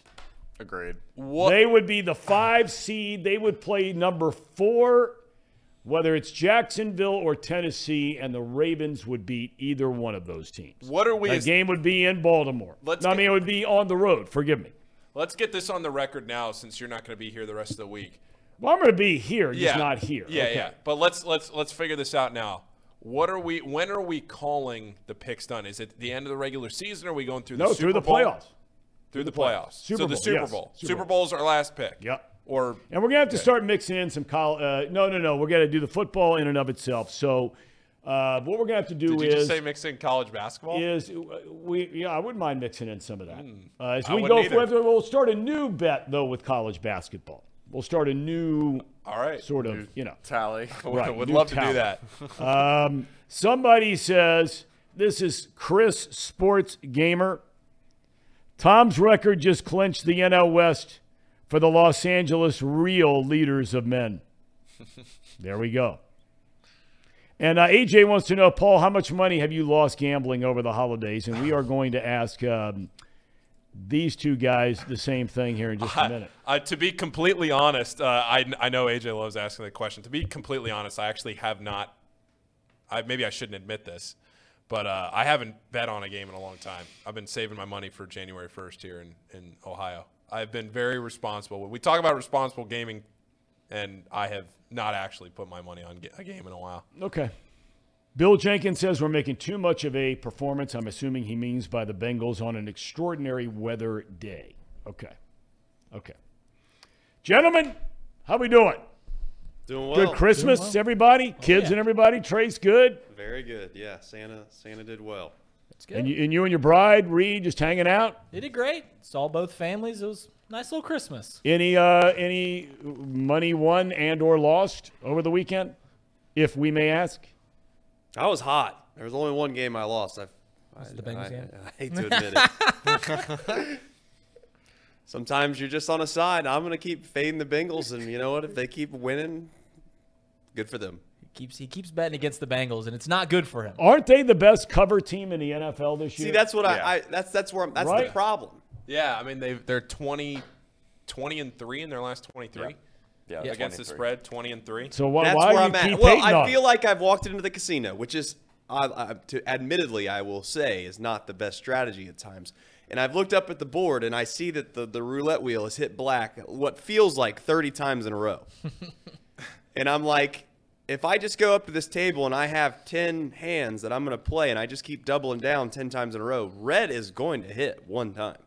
That's what I've done with the Bengals the last few weeks, and I'll be honest, that's the only game I lost, and it hurt a little bit. Okay. I wasn't rooting for the Bengals to lose. I had some points to give there, and turns out if we'd have made an extra point, which I can't really use that excuse. Right, when the other kicker missed a field goal and 2 extra points. Right. I can't really use that excuse, but I will be lying if I said that I wasn't a little pissed off when that guy missed that extra point to make it a 3-point game and not 4. Boy, what a huge difference. That one kick. That's all it was. That's how it goes a lot of times in Vegas. But the Bengals, I don't think you guys were down on them this morning as much. I guess you were down on them more than I thought you guys would be. I thought you guys would be fired up. It's funny how your mind plays tricks on you. Me and Reid were talking about this out there. You know, everyone was excited. At least I don't say everyone. It was the same game as Tampa Bay, but since the game ended on a high note with Tampa, you felt better about it. But the opposite happened against New England, and then everybody's kind of worried about it. It's like just, the Bengals are a team that could beat anybody and, I don't say lose to anybody, but, I think that's the entire AFC, though, right? Right. Tom, is there anyone in the AFC where you're like, No. I don't want – the Chiefs aren't nowhere near as good on defense as the Bengals are, in my opinion. I don't think the Bills are either. They and might have some bigger names, but I don't think they are. I agree. I think Josh Allen is so streaky that you're just living and dying off of him. Way too much on Josh Allen. That's normally he wins the game, so it works. Right. The thing that is well welcomed about the Bengals is for years you felt like you were on the other side of these games, right? You see the Steelers, they always seem to win these games. Even the Ravens under Harbaugh always seem to win these games. The Patriots always win these games because of good coaching. And I'm not going to sit here and say that the Bengals have a great coach. I think Zach Taylor's done a fantastic job. Yes, he has. But it's nice that we're on the right side of these, right? That's what's well welcomed. You can play a terrible half of football and you still find a way to beat would-be playoff teams like the Buccaneers, who still might get in, and the Patriots, who are on the outside looking in, but still might make the postseason. And the Chiefs 3-4 weeks ago. I mean, they come into town, they were on a roll, and everybody wondered, could you beat them for a third time in a calendar year? And they did. And so, I don't think it's anybody down on them because, 7 in a row, 3 seed, top the division, nobody's down on them. I just think everybody at this point is your level of expectations, backing up your point, has completely changed now. Right. It's changed. You don't expect the offense to score every time they have the ball. I mean, everybody hopes they do, and they're capable of it. But I just think that, for me anyway, I just look at, the half, as we've talked about earlier, against Tampa Bay, the one half against New England, where in a half of or a full game, you score 3 points. And for this team, that's just unacceptable. No doubt. It doesn't meet expectations. If you're the New England Patriots, hell, maybe you're thrilled with 3 points. Well, that offense, boy, is that tired. No doubt. What about the idea, though, the last 2 weeks they've been on the road, not to defend the offense of the Bengals, but I do think that there's something to the fact that at the highest level, Tampa Bay is arguably just as good as any team in the AFC defensively. Yep. And I would say New England is right there as well, right? Those two teams, the reason that they aren't at the top of the leagues in their respective conferences is because their offenses are pitiful and terrible. You're right. So there's at least some optimism there. If I was a Bengals fan, I'm saying, okay, they did look good in 2 different halves. Now, I will still stand by the fact that Tampa Bay, the reason that their offense, quote-unquote, looked good is because they were handed the ball in their own territory 5 times. You're going to probably look pretty decent if that happens to any team in the NFL. But I still stand by the fact that the Bengals are one of those teams where at least you can hang on your hat on 2 things. They always feel like they're in a game. Even if they lose, you don't ever feel like they've just got the brakes beat off of them. And second of all, they're streaky enough to beat anybody and get hot enough, like they proved last year, to win out. And I would say, would you rather be a team like that, or would you rather be a team like the Vikings or the Ravens, or a team where, again, you feel like if you play your best, and again, those 2 fan bases may think differently, but I feel this way. If those 2 teams play their best and another team in the league plays their best, they're probably going to lose to somebody eventually. The Bengals play their best. They can beat almost anyone else's best. So you can at least hang your hat on that. The problem, as you guys have brought up before, is are they going to be able to play consistently enough throughout a whole course of a playoffs to not have one half like they've had in multiple weeks to where that's the reason they lost. And I don't know. It's tough to say. But I would be optimistic if I was a Bengals fan because I know at least my good is good enough to win. I think it's a great point. Another piece that wasn't talked about a whole lot, and you guys mentioned it a little bit. What's the one thing that any NFL team could take away from the Bengals that they'd take right away? It's the wide receiving core, right? Chase, Boyd, Higgins. And this is a game where Jamar Chase fumbles it, drops a pass that he catches 9 times out of 10. He still played all right, but he made critical mistakes. Tyler Boyd seemed to be off. That interception in the first half where he just stops running. Yep. And you could tell Burrow was chapped. Joe Burrow, I mean, you could see steam coming out of his ears. He was chapped. No doubt. He just stopped running. Yep. So in a game where the wide receivers make critical mistakes, the Bengals still win. And it's always welcome to see when the best part of your team doesn't play well, you win the ball. Well, how about and Trent your starting Irwin? right tackle goes down with an injury. Right. Yeah. Trenton Irwin. Trent Irwin. I mean, how about that? A weapon of mass destruction. How about that? Oh yeah, baby. Comes Almost and had a plays well. 3. Almost had a hat trick. That's right. Well, he Probably should have should've. had a Probably hat trick. should've. I mean, that ball was slightly overthrown by Burrow. I think Joe would tell you that's a throw he's got to make. That should have been 6. I was surprised Irwin didn't leave his feet for that ball. Yeah. Agreed. And by the way, did anybody – I'm just curious if anybody saw this same thing. Did you see that final throw to the end zone in the Eagles-Dallas game? No. When Minshew threw the ball Yeah. up in the end zone on Yeah. 4th down? Yeah. Can we pull that play up? Is Yeah, there I any can try to chance find of that? Yeah, I can try to find it. I mean, I'm sitting there watching it, and A.J. Brown, right, is a receiver. One of the best receivers in football. Now, I don't know if he got his head turned the wrong way or whatever it was, but I got to tell you, when you watch this play, the first thing that hit me, and look, I can promise you in Philadelphia somebody's bringing this up. Because, I mean, the sun could come up on a beautiful 80-degree day with no humidity and nothing but sunshine, and somebody in Philly would bitch. This last play to me looked like a ball that Minshew just threw up, but it could not have been put in a better place. There's nobody in between Brown and the ball, no Dallas defender. And I don't know if he just didn't see the ball, which is probably the perfect explanation for it. Because it looked to me like that could have easily been a touchdown. If we can find it. If we can't find it, no big deal. We'll dig it up tomorrow. And somebody says it's always sunny in Philadelphia. The other Good ball show. that You watch was that show, Tom? What's that? You watch that show? It's Always Sunny in Philadelphia? No, never heard of it. Oh, well, there we go. What is it? Is that like a streaming show or something? It is. It's been on TV for over a decade. Danny DeVito and a couple. I like Danny DeVito. If I can describe it, it's Seinfeld, but more extreme. You know, I've never seen an episode of Seinfeld. Oh, man. Not one. Tom, that doesn't even feel You can possible. change that, Lord, Tom. strike me dead if I'm lying. I've never watched one episode of Tom, that I show. have seen every episode of Seinfeld multiple times. Now, I've Probably seen every 6 episode times. of All in the Family multiple times. Modern Family? Are you flying, driving on this trip? What Flying on this trip. Do we I have- like driving. Do we have time? You have Netflix, I assume your family I has do, Netflix? and I have other Seinfeld's on things Netflix. right now I'm much more interested in on Netflix. I had a buddy of mine about 5 years ago was telling me how great this Peaky Blinders is. You ever Oh, seen yeah. this show? My brother's obsessed with it. Okay. And I don't watch it because my brother has. Okay, so terrible I don't hear very well. I lost a hearing in my left ear about 20 years ago after a really bad case of the flu. So I can only hear out of one ear. So I know they had closed captioning, but whatever. The one time I watched the one episode, I wasn't into it. I couldn't understand the accent, Irish accent, and so I just kind of clicked it off. And this buddy of mine keeps saying, "Listen, man, you got to watch this. You guys, come on, try it back." So about 10 days ago, I started back up, and I got to tell you, you can't stop. Hooked. You're It's hooked. unbelievable. What a great show that is. It's on You the seen queue. it? I've not seen it. I would but highly I've recommend just- you go watch it. It's on the queue. Can't believe you haven't seen at least a couple episodes of Seinfeld, which seems to be something that Seems would be impossible. it'd be an easy watch. It'd be an easy watch on a trip. I mean, Somebody says Tom is George Bailey. Who's that? I don't know.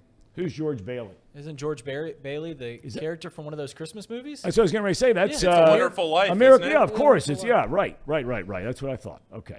Anyway, I haven't seen it, and I don't care about it. Doesn't make any difference to me. Seinfeld? Could care You know less what about hurts is for as much as I quote that, now I'm like, okay, now I get it's just. Well, I love that he said It's Always Sunny in Philadelphia. Just like that's a famous show, and I never even heard of it. That's right. It's impressive. Do you not to jump back to topics that aren't as fun, but really quickly, and I haven't really thought about this yet, but if the Ravens were to lose against the Steelers and the Bengals were to win, say it again. If what? If the Ravens were to lose, right? Lose. They clinch the division if they win. Is that true? Correct. Yeah. Yeah. I got a wild idea that no one's going to go for, but I'm being serious when I say it. I would take the risk of the Chiefs winning their game on the following week and resting some of my guys. I would too. Which is crazy to say because obviously you could be playing for the 1 seed, but I've said this for 3 weeks, and now the fact that Collins got hurt the other day, it's not like I'm trying to be a prophet or something. I've been saying this. I think losing the division is an easier path. You're not going to obviously try to lose the division, but definitely if you lose to the Bills, and I'm not trying to forecast that either, but if they were to lose to the Bills, I would 100% rest my guys, win or lose that game for the division. I know it's a home playoff game, blah, blah, blah, blah, blah, but trust me, I'd rather go play the South team on the road and have rested guys for the playoff run than try to win a division, play a tough-ass game against the Ravens, and then turn around the next week and then have to play who? The Chargers? If the Bengals clinch this week, the Ravens won't play anybody that final week because they would have nothing to play for. Right. They would have nothing to play for. That's why I thought when I thought you brought this up, I thought you meant it was if the Bengals beat the Bills. Yeah, and even if they didn't beat the Bills, I still would think about resting them. Because I'm going to tell you right now, you know what they did last year? I know you don't like the last year term, but yeah, but I wouldn't want to make a habit. If I can get a home game, they rested their guys. Come on. Well, they clinched. Come on. Yeah, they clinched and had nowhere to go move up or down. I get that, but what I'm saying is if you look at the playoff bracket as a whole, clinching last year is probably a lot different than clinching this year. There's not usually a division winner that's, I'll say it, terrible. That's what you have. In fact, you have it in both leagues.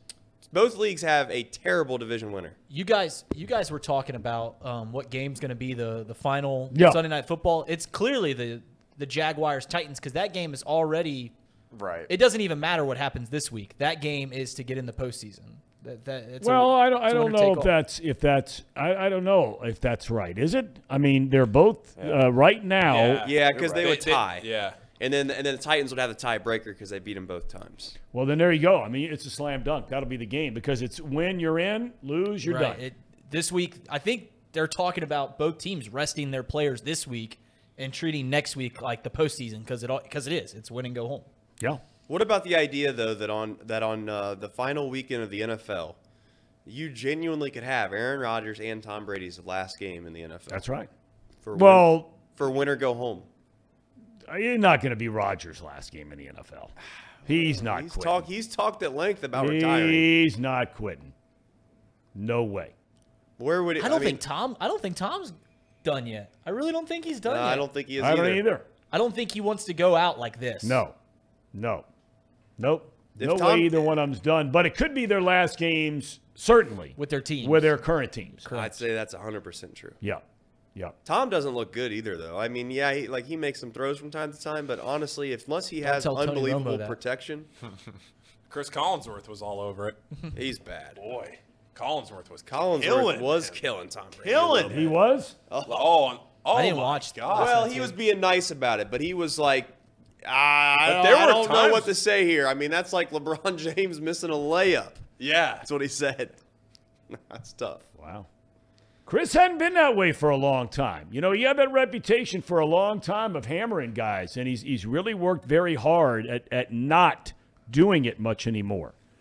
But apparently, I feel like it was rightfully deserved. It was deserved. Like, he didn't say anything out of line. I'm not criticizing Chris at all. It was just like kind of like you said, Tom, where you don't really hear that from Collinsworth too much anymore. And he he did not hold back. Here's a guy. In fact, there was a time there where Chris was so hard on players, and it's when they had a 3-man booth with Joe Buck, Troy Aikman, and Chris Collinsworth before Chris went to NBC.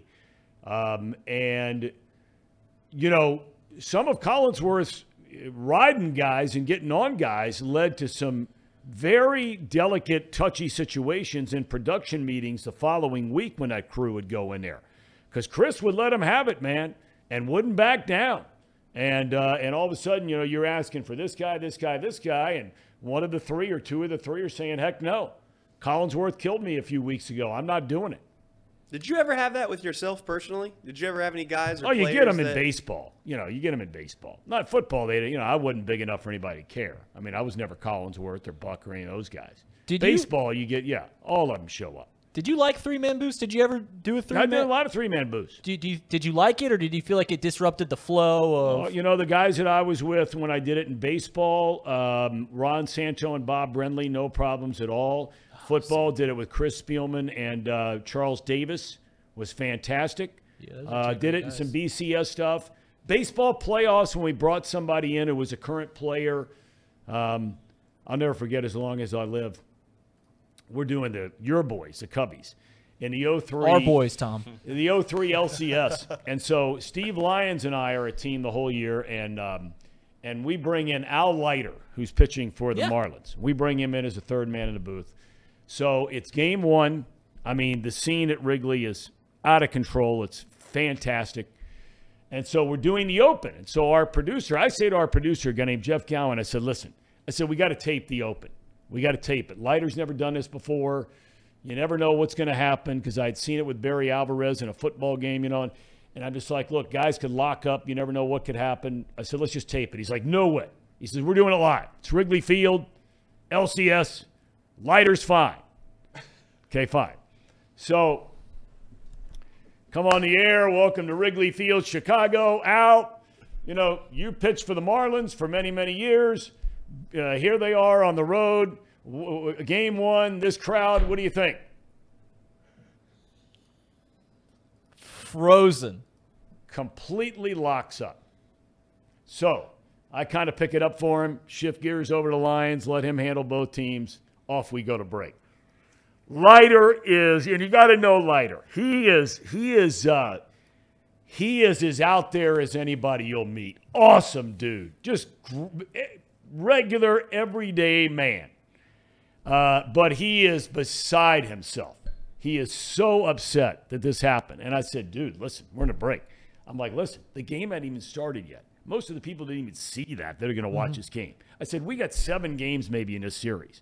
Nobody gives a shit what just happened. So just let it go and let's see what happens. All right? Just be on your game when it matters. Right. So I'm trying to pump him up. So the next day. Game 2. Here we go. Game 2. So the clubhouse guy from the visiting clubhouse guy, which when you're a visiting player at Wrigley or any of the other ballparks, you travel around the league, you get to know all these guys really, really well. If you need this, you need that, whatever it might be, they'll take care of it within reason. So all of a sudden, the visiting clubhouse guy walks in the booth about 30 minutes before the first pitch. He's got a little brown paper bag, puts a paper bag right down on the table, right? So Leiter says, hey, can you hand me that bag? So I reach over, grab the bag. It's freezing cold, I hand him the thing. He opens up the bag, and he pulls out a Budweiser. And he says, hey, listen. He says, do you mind if I drink this beer before the game? He says, I might have the yips. And that's the kind of guy Leiter is. He's got the yips over everything, right? And he's like, I might have a little bit of the yips. I'm like, dude, you can drink 7 of those for all I care. I said, all I care is when that red light goes on, you know how to speak. Right. I said, so do whatever you got to do. He takes doesn't even finish a can. Takes 5 sips, whatever, puts it down, throws it in the trash. He says, I'm good to go. Home run. Off we were. Rest of the series. That was it. Dialed in. Cold Bud. Just needed to relax. Bud man and a Cub fan. Gosh. That's a true story. Al Leiter. Hey, I a don't lot think of he's people drinking on the MLB Network set though. A lot of people's best golf is about, That's 2 right. or 3 Bud Lights in or Budweiser's in. That's exactly right. That's why they should let those guys drink on the tour. Now that's something. You know who'd be a fan of that is Daly. Yes, he would. Daly He would might be doing it anyway. He might be. All right. So what do you guys like? What do you got going on here today? Well, we're just gonna hang with you today and then take off. We got a lot of us still have some family obligations that we got to run and do for Christmas. Okay. And we do have a Sunday. We do have a We got cherry on top, though, Tom. Tom. We do. Oh, we do. It's, Okay. it's broadcasting related, actually. So I don't know if you've seen the end. Let's start this one over. Nickelodeon does a broadcast. Yes, Did they you do see- for kids. For kids. Yes. All right. So this moment happened on the Nickelodeon. Which is a great broadcast. idea, by the way. It is. It So go is. ahead. Iron Eagle's son did this.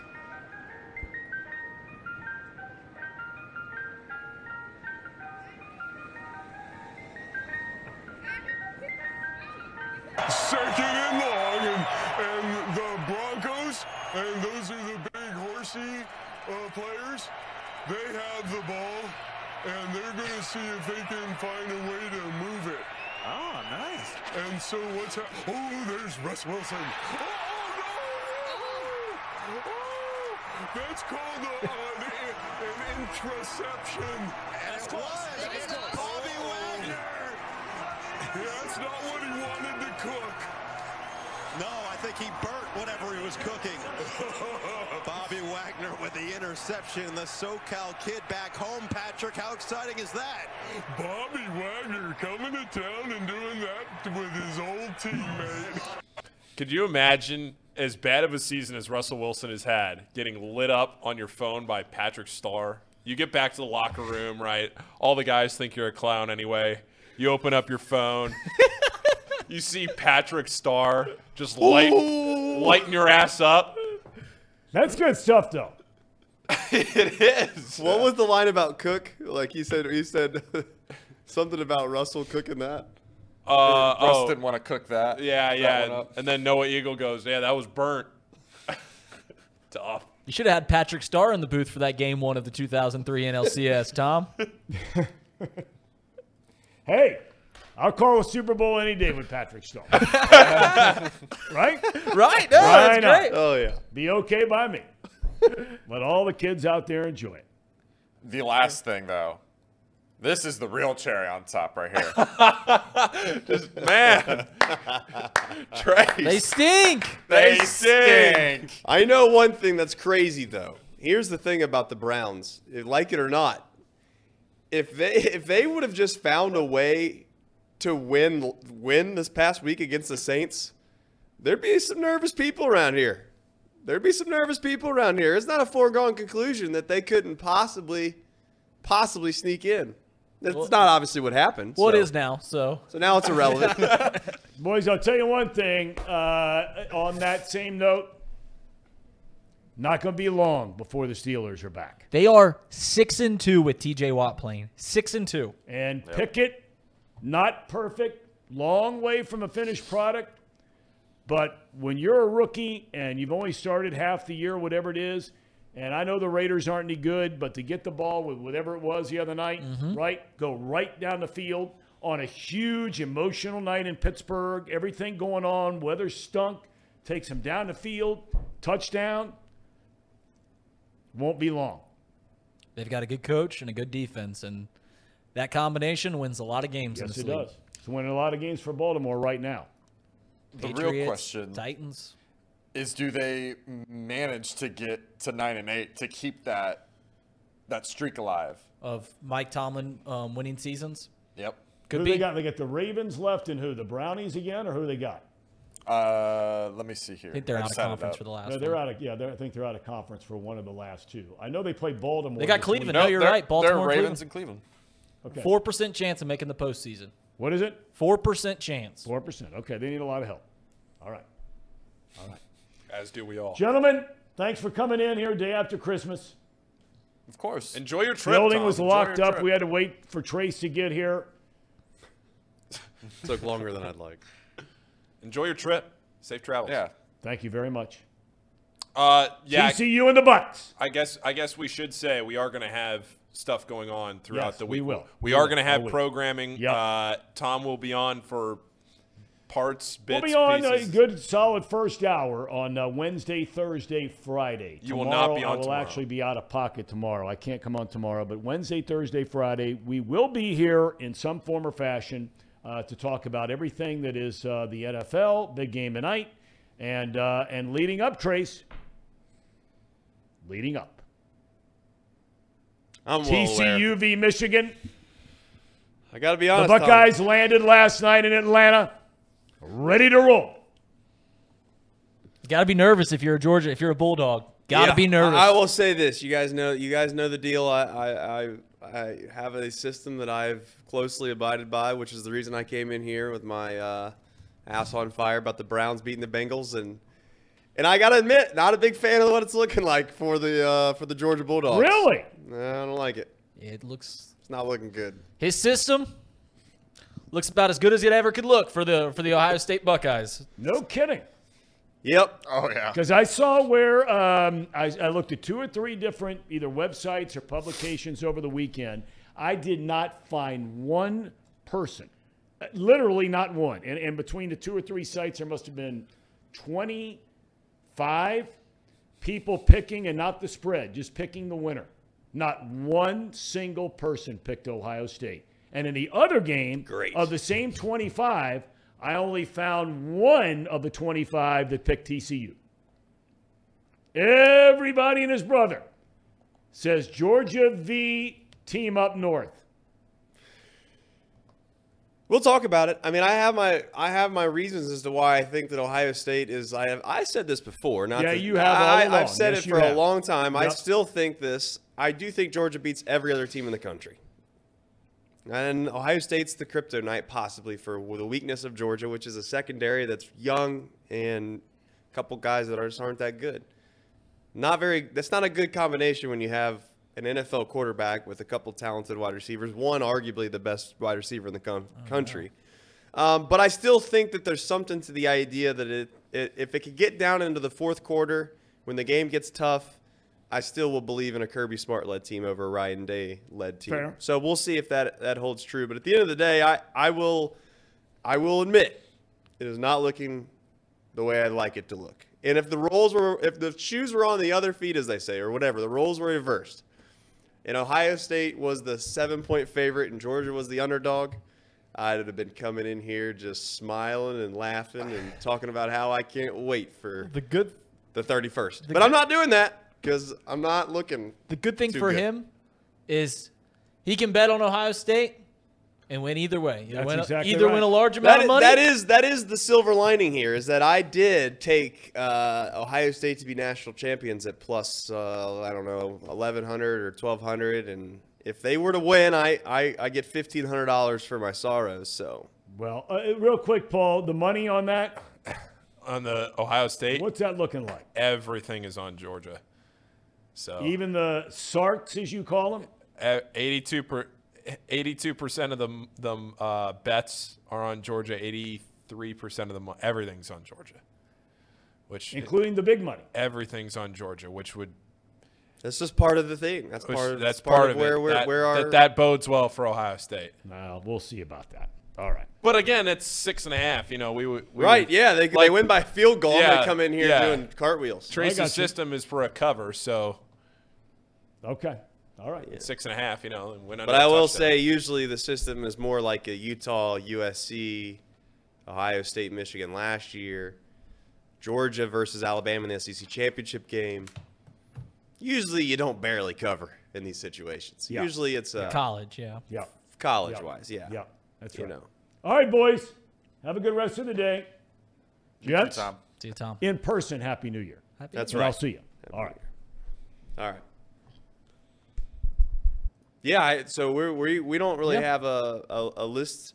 No. We will have programming every single day. Yep. Tom will call in when he's able, and we're going to try to break down a lot of the college football games and obviously talk about the Bengals, because I think the Bengals are a hot topic, obviously, and I also think the Bengals have some unique circumstances that most teams in the NFL don't have. We'll get to that. Yeah. Throughout the entire week. Yep. But until then, See you Thank guys you for tomorrow. watching. Hit the like button, by the way. If Yes. you're On your way on out. right now, there's 130 some odd people watching. We got 53 likes. If there's a chance, you could do nothing more than just go down and hit that thumbs up button. It actually does a lot for us. It helps promote our channel. Also helps the algorithm on YouTube. Smart people tell us to make sure that people hit the like button. So if you could do that, we would greatly appreciate it. Ham and Eggers, you got anything else left to add? Well, the other thing I was going to say to that is we put the Reddit. We have a Chatterbox Sports Reddit, and I know that It pops off. for as active as the chat is. If anybody liked the show or saw a segment or something that we post and wanted to throw it into Reddit, it's in the description.